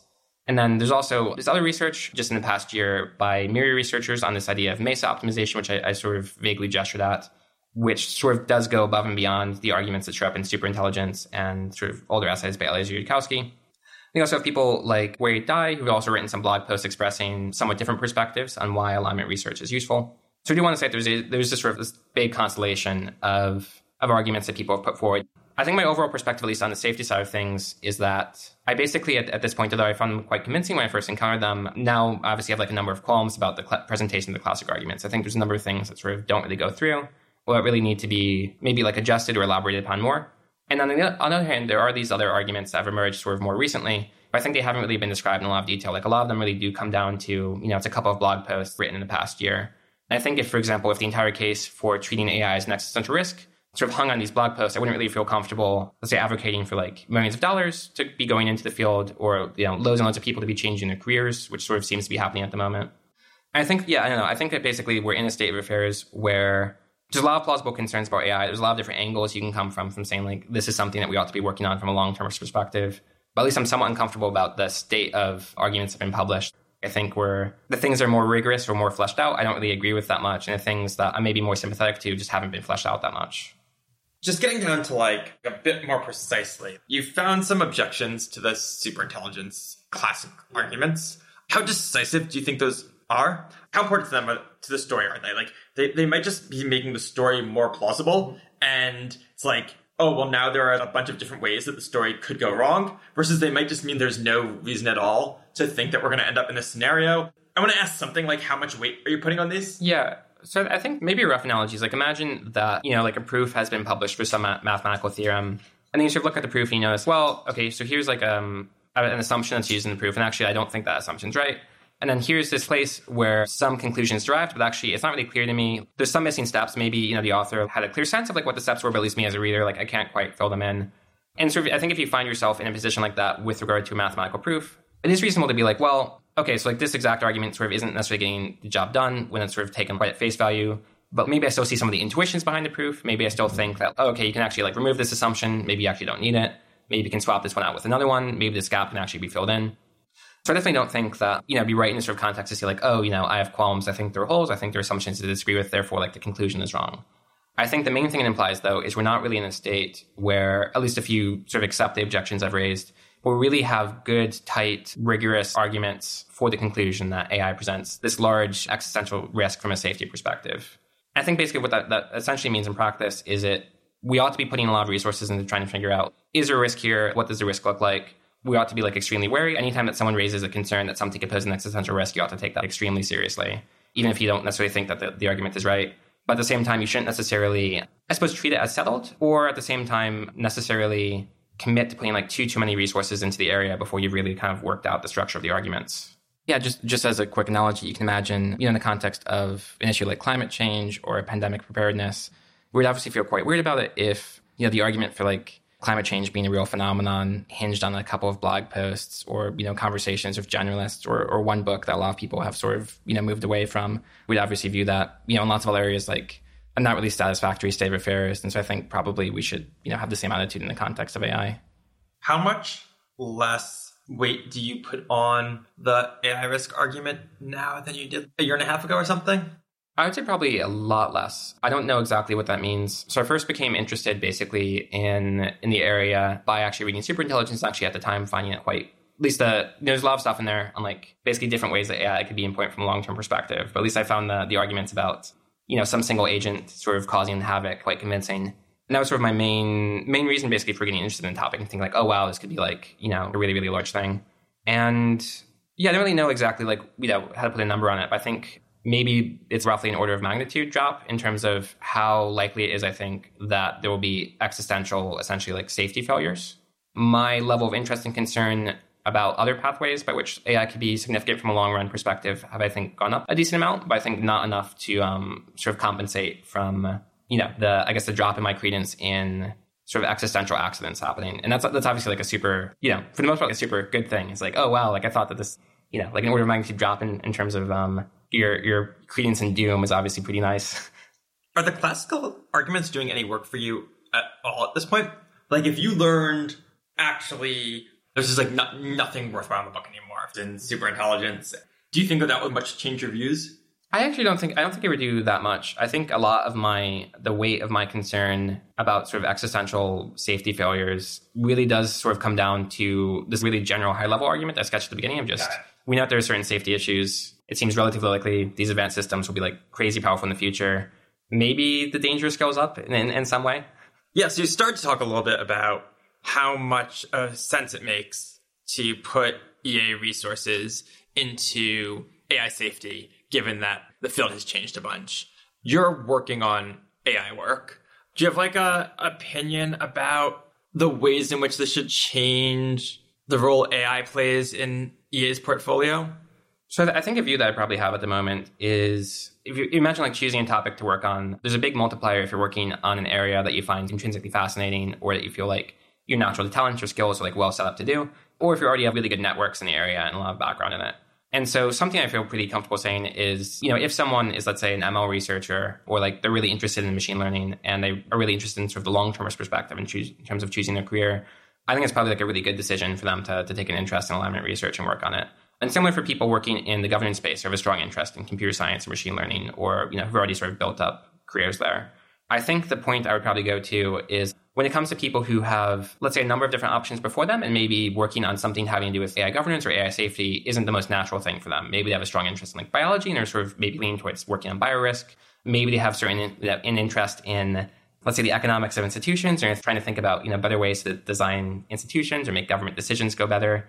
Or they're working on reducing sort of, let's say, tail risks from climate change or something like that. I would probably be uncomfortable, given the current state of arguments, encouraging someone to switch from the area where they feel a more natural inclination to work on AI stuff. And I'm a bit worried that sometimes the EA community sends a signal that, AI is the most important thing, and it's the most important thing by such a large margin that even if you're doing something else that seems quite good, that's pretty different, you should switch into it. I basically feel I would really want the arguments to be much more sussed out and much more sort of well analyzed before I'd really feel comfortable advocating for that. Do you know what it would mean for the arguments to be more sussed out? Yeah, so I think there's a few things. So one is just, as I sort of gestured, there are a number of sort of alternative presentations of the risk that have sort of appeared online in various blog posts or short essays that haven't yet received a treatment that's anywhere near as long or rigorous as, for example, superintelligence. And obviously, a full-length academic book is a high bar, but I do think it shouldn't be that arduous to sort of go beyond what exists right now. So one example of a thing, a research trend I'd be really, really interested in is, for example, Paul Cristiano has a blog post presenting sort of an alternative framing of AI risk called, I think, What Failure Looks Like. And there was a response to it, criticism by the economist Robin Hanson, basically saying that it seems like what this argument is doing is it's taking this classic sort of econ problem of like principal agent problems, where the idea here, just for background, is like there are often cases where you want to delegate some tasks to some other worker. Like you know, rather than like fixing your own health, you hire a doctor who's meant to like help diagnose you, or rather than building a house yourself, you hire some builder. And sometimes the person you've hired has goals that are a little bit different than yours, or incentives are a bit different than yours. And you're not in like a perfect position to like monitor their behavior or sort of figure out how good a job they're doing. And sometimes issues arise there. Like, you know, doctor will overprescribe pills, or like a mechanic will ask you to like, you know, pay for some, you know, servicing that your car doesn't actually need. And the way like Robin Hanson characterized, it's like Paul's, I think, presentation of AI risk is that sort of basically saying like, take principal agent problems, imagine agents who are just way, way smarter than the agents we have today. That mean in a world where like you have principal agent problems and agents are smarter, that's a potentially disastrous world. And, you know, Hanson's criticism was there's nothing in the principal agent literature that suggests it's worse to have a smarter agent. Like, it's not necessarily worse to have a smarter doctor or a smarter mechanic. Paul responded with a critique of that critique of his arguments, and then things sort of fizzled out to some extent. And for example, both those people like are extremely, you know, busy researchers in different fields. But I do think this is the sort of thing where like this sort of argument shouldn't just consist of a couple of blog posts that sort of fizzle out. We're really going to be, for example, using this sort of framing as the main justification for treating like misalignment as an existential risk. You know, it's worth someone actually like diving into the principal agent literature, or sort of like trying to write it up in a way that if this is a mischaracterization of it, it's like it's clear that that's a mischaracterization of it. It shouldn't just sort of stop at the level of one 10-minute read blog post and then one 5-minute read criticism of that blog post. With the structure of this, if somebody wanted to go ahead and do this, would it be like apply for an EA grant or something, and then be a person who's just going across the literature and trying to like write up stuff that's half written up, or like resolve these tensions between different posts? Is like that the type of thing? Yeah, so I think that could be a really good way to do it. I think even if it's not like a really full-on project, like I actually do just think if there's anyone who, let's say, happens to be sort of sufficiently familiar with the sort of existing debates, or happens to be relatively familiar with some, you know, basic econ concepts, and happens to have, I don't know, 5 hours of free time a week, then, you know, even just having like a 20-page blog post might be better than a 10-page one, or like, you know, multiple blog posts trying to illuminate the same thing. So I think there's certain things that just, I don't think it's that arduous to necessarily go beyond it. Other things you have in mind just for like things that would make a big improvement to the AI risk discussion? Yeah, I think so. This is actually, I think, quite connected to the thing I just said. I do think it would actually be kind of useful if, even if there's some sort of like reinventing the wheel phenomenon of just like more people trying to like write down the way that they understand the case for AI risk, or what motivates them personally. Like, I think that there's actually a lot of heterogeneity today in terms of AI safety researchers, I know, sort of how they frame the problem to themselves. You know, even though I've just spent a whole bunch of time talking about these sort of classic arguments, I think that lots of people have very different pictures of the risk. And a lot of these things are, I think, you know, sort of in people's heads or in sort of private Google Docs or things like that. And this is obviously like a really large ask because people are doing important time-consuming work. But I do think it would be really cool if more people sort of took the time to try and write up basically their own personal worldviews around AI risk, or their own personal sort of version of the narrative, just to try and like get a clearer sense of like what actual arguments, you know, are sort of out there. I think there's also something really nice that happens when debates move from the level of conversation to the level of sort of written arguments. Like, I think it's a really common phenomenon that there's something that you think is clear, or something that you think is like a really tight argument, and then you try and write it down formally. You know, it's like, oh, there's actually this thing that's a little bit of a missing gap. Or you put it out in public, and there's someone who read it who you never would have talked to in person, who has some interesting angle or objection. So really just would like to see more stuff making its way into basically text. Okay, so maybe to sum up the situation, is there's still some very high-level arguments for why it might be really valuable for people who care about the long-term future to work on AI. A lot of them just come from the fact that it's not that often that there's technology that comes around that even has the potential of having the impact of something like the Industrial Revolution. That's still the case, even if some of the specific arguments for AI being an extinction risk, you know, like, look a lot less strong after they've been examined. So I guess that's my summary, at least, of the story on the AI risk part. I think that there's just like a second part to this story where I think like people that I've talked to, my experience was like reading a bunch of your work and feeling like I couldn't understand how either I hadn't seen some of these issues before, or just how, given that this is a book that's gotten like a lot of attention and that a lot of people have made big life changes on, I hadn't seen more discussion of these counter arguments. And so I'm just curious if you have thoughts on like I don't know, like how surprised should we be? Was it reasonable to say there haven't been any counter arguments over the last 5 years that seem not persuasive? I should be like pretty certain. Is it even true that there weren't persuasive counter arguments? Yes, like what's your take on this whole situation? Yeah, so I think one thing that's a bit surprising is I think the book actually, so when Superintelligence came out, I think there actually weren't that many sort of detailed good faith critiques of it. So there definitely were a number of people who, wrote articles criticizing it. I think often didn't really engage closely, or they, for example, made arguments I think can be relatively easily swallowed down. So like one that for example, that we talked about earlier that you often see is people saying like, oh, if it's so smart, why is it doing this dumb thing of like, turning the world into paper clips, which is sort of knocked down and discussed in depth in the context of the orthogonality thesis. I think there were probably a few people I would sort of call out for having written sort of, I suppose, like much more substantive critiques of superintelligence than most other people. I think these would be especially Robin Hanson and Katja Grace. So Robin Hanson, he engaged in, back in 2008, this really long series of back and forth blog posts with Eliezer Yudkowsky on questions around AI development trajectories. And I think made a number of arguments I think actually still hold up fairly well. I think, present the case for example, AI progress being largely driven by things like compute and, gradual, piecemeal algorithmic improvements, which seems in my mind to have held up pretty well. Katja Grace also has a couple of blog posts that I think make arguments that are relatively similar to some of the arguments I've just made in the context of this interview that I think, sort of unfortunately for whatever reason, don't seem to have gotten that much attention. One other person I suppose I would mention as well is I think Brian Tomasic also has one fairly long blog post I think also makes somewhat similar arguments. I think, unfortunately, also isn't all that well known. I actually think I don't really have a too clear of a sense of why some of these critiques haven't had more influence than they have. I think just for whatever reason, most people didn't end up becoming aware of them or reading them, although that's a bit mysterious to me as well. I think there's also some aspect as well of, why it is that there weren't sort of more active criticisms of, or sort of critiques of these arguments in the community. I think one dynamic at play is that I think this is a bit unfortunate. I think people often, have the sense that in terms of these sorts of arguments that, maybe they're not an expert enough on the topic to sort of like really understand it, or maybe there are missing pieces, but there's the sense that there's sort of other people in the community who have probably thought of those missing pieces and it just hasn't really made its way into the work.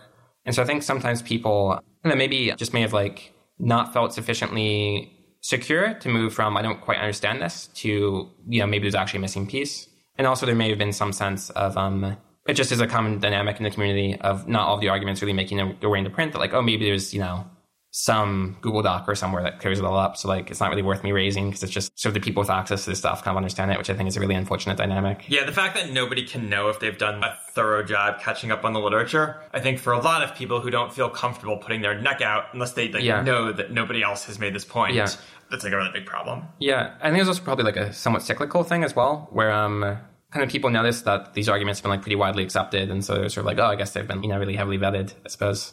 Yeah. There's like an information cascade type of thing going on, I think. I think you have some sort of feedback loop. I think probably a third thing I'd point to is sort of a generic property is I think a lot of these arguments are talking about something that's like very opaque to us, like the future of, AI and what these AI systems look like. When they're using concepts which we really don't have a very great grip on, like intelligence and goals, optimization power, and things like this. I think it's actually often really hard when an argument is using fairly abstract, kind of slippery concepts about something that's mysterious to us to really be able to quite articulate when you're sort of suspicious what exactly the root of your suspicion is, or to really sort of cleanly say, what the issue is. And one analogy that I sometimes use is, if you look at Zeno's paradox, there's this argument, from like ancient Greece that motion's impossible. And this is an argument where like, it's really, really clear the argument's wrong. If you look into it, it's like a 3-stage argument. It's not that many moving pieces. It wasn't really until circa 1900 that I think there was a really clear description of like what was wrong with the argument. And the thing that it sort of took was the introduction of certain concepts like Cartesian coordinates and like infinite sums to like actually really be able to say what was going on. Partly people just didn't really have the mathematical crisp concepts to talk about motion, and until they had those, you just couldn't really say what was wrong with it. I guess if you imagine like a version of Zeno's paradox where like the conclusion wasn't obviously wrong and like it wasn't just a 3-step thing, you can easily imagine the sort of thing just going really, the flaws being unnoticed for a really long time. And so I think, just sometimes I think people underestimate how hard it is to actually articulate issues with arguments that use somewhat fuzzy concepts. Does that mean that we should have been more sympathetic to some of the earlier criticism of superintelligence, where it just seemed like there were a lot of people who really disagreed with the book, and the arguments that they gave just like didn't seem very good, seemed like very good arguments. It felt like they like didn't quite understand where superintelligence was coming from. And so I think I felt pretty dismissive of them because I felt like I could like point to the problems and the arguments. Should we be thinking of those more as gestures at some real problem that might be there and take those types of things more seriously? Yeah, I think I'm a bit conflicted here. So on the one hand, I do definitely have sympathy for the idea that like if someone makes a criticism and the response to the criticism is sort of in your book of like, oh, here's like your orthogonality thesis, you shouldn't necessarily give that criticism much weight. But I do think you should probably take it seriously that it's at least evidence that people have this intuitive common sense like, oh, there's something wrong here. Like this is like a bit off. And especially it seems like the extent to which people have this reaction also seems to some extent correlate with how familiar people were with machine learning. Although obviously not perfectly. There's loads of like, extremely prominent machine learning researchers who are quite concerned about this stuff. And I suppose I do sort of have this intuition that the more an argument relies on sort of fuzzy concepts, or the more an argument discusses something that we really have very little familiarity with or really very little contact with, the less we should be inclined to give weight to these arguments. The more, suspicious we should be like, oh, maybe we're just not using the right concepts, or maybe there's some flaw that we can't quite articulate. And the more we should potentially lean back on sort of arguments that sort of come from common sense intuition or reference class forecasting. And these sorts of arguments, for example, would just include your argument, well, we normally work out safety issues over time as things go on, which a lot of people have made, or like, well, that seems really bad. Like, why would we make something that's like that bad? Which in some sense just sound like very dumb because like anyone can make these arguments. But I do actually think that they do actually deserve weight, and they especially deserve weight when they're sort of up against things that maybe they're more rigorous or more sort of sophisticated, but they're relying on these sort of concepts we haven't really worked out. I think we're going to have to leave it there for now. Thank you so much, Ben Garfinkel, for being on the podcast. Yeah, thank you. This has been really fun. So we were going back over the recording of this episode, and Ben wanted me to inform you that there was a point that he really regretted not making, and so we added it in at the end. Yeah, thank you. I just wanted to add in a little bit of additional perspective that I didn't get a chance to slip in. And it's that back in 2017, there's this movie called The Boss Baby that came out, starring Alec Baldwin as a talking baby who's also a boss. And I believe if you add up all of the money that was spent making this movie and marketing it, then it adds up to quite a bit more than has ever been spent on long-term oriented AI safety or AI governance research. And so I do want to make it clear that insofar as I've expressed, let's say, some degree of ambivalence about how much we ought to be prioritizing AI safety and AI governance today, my sort of implicit reference point here is to things like pandemic preparedness or nuclear war or climate change, just sort of the best bets that we have for having a long-run social impact. So I think if you ask a separate question, are we putting enough resources as a society or as a species into AI safety and AI governance research? I think that the answer is just obviously no. I think it'd be really hard to argue that they warrant, let's say, less than 5 boss babies worth of funding and effort. And so I do just want to make that clear, that when it comes to how much we ought to prioritize these areas, at least 5 boss babies is my stance.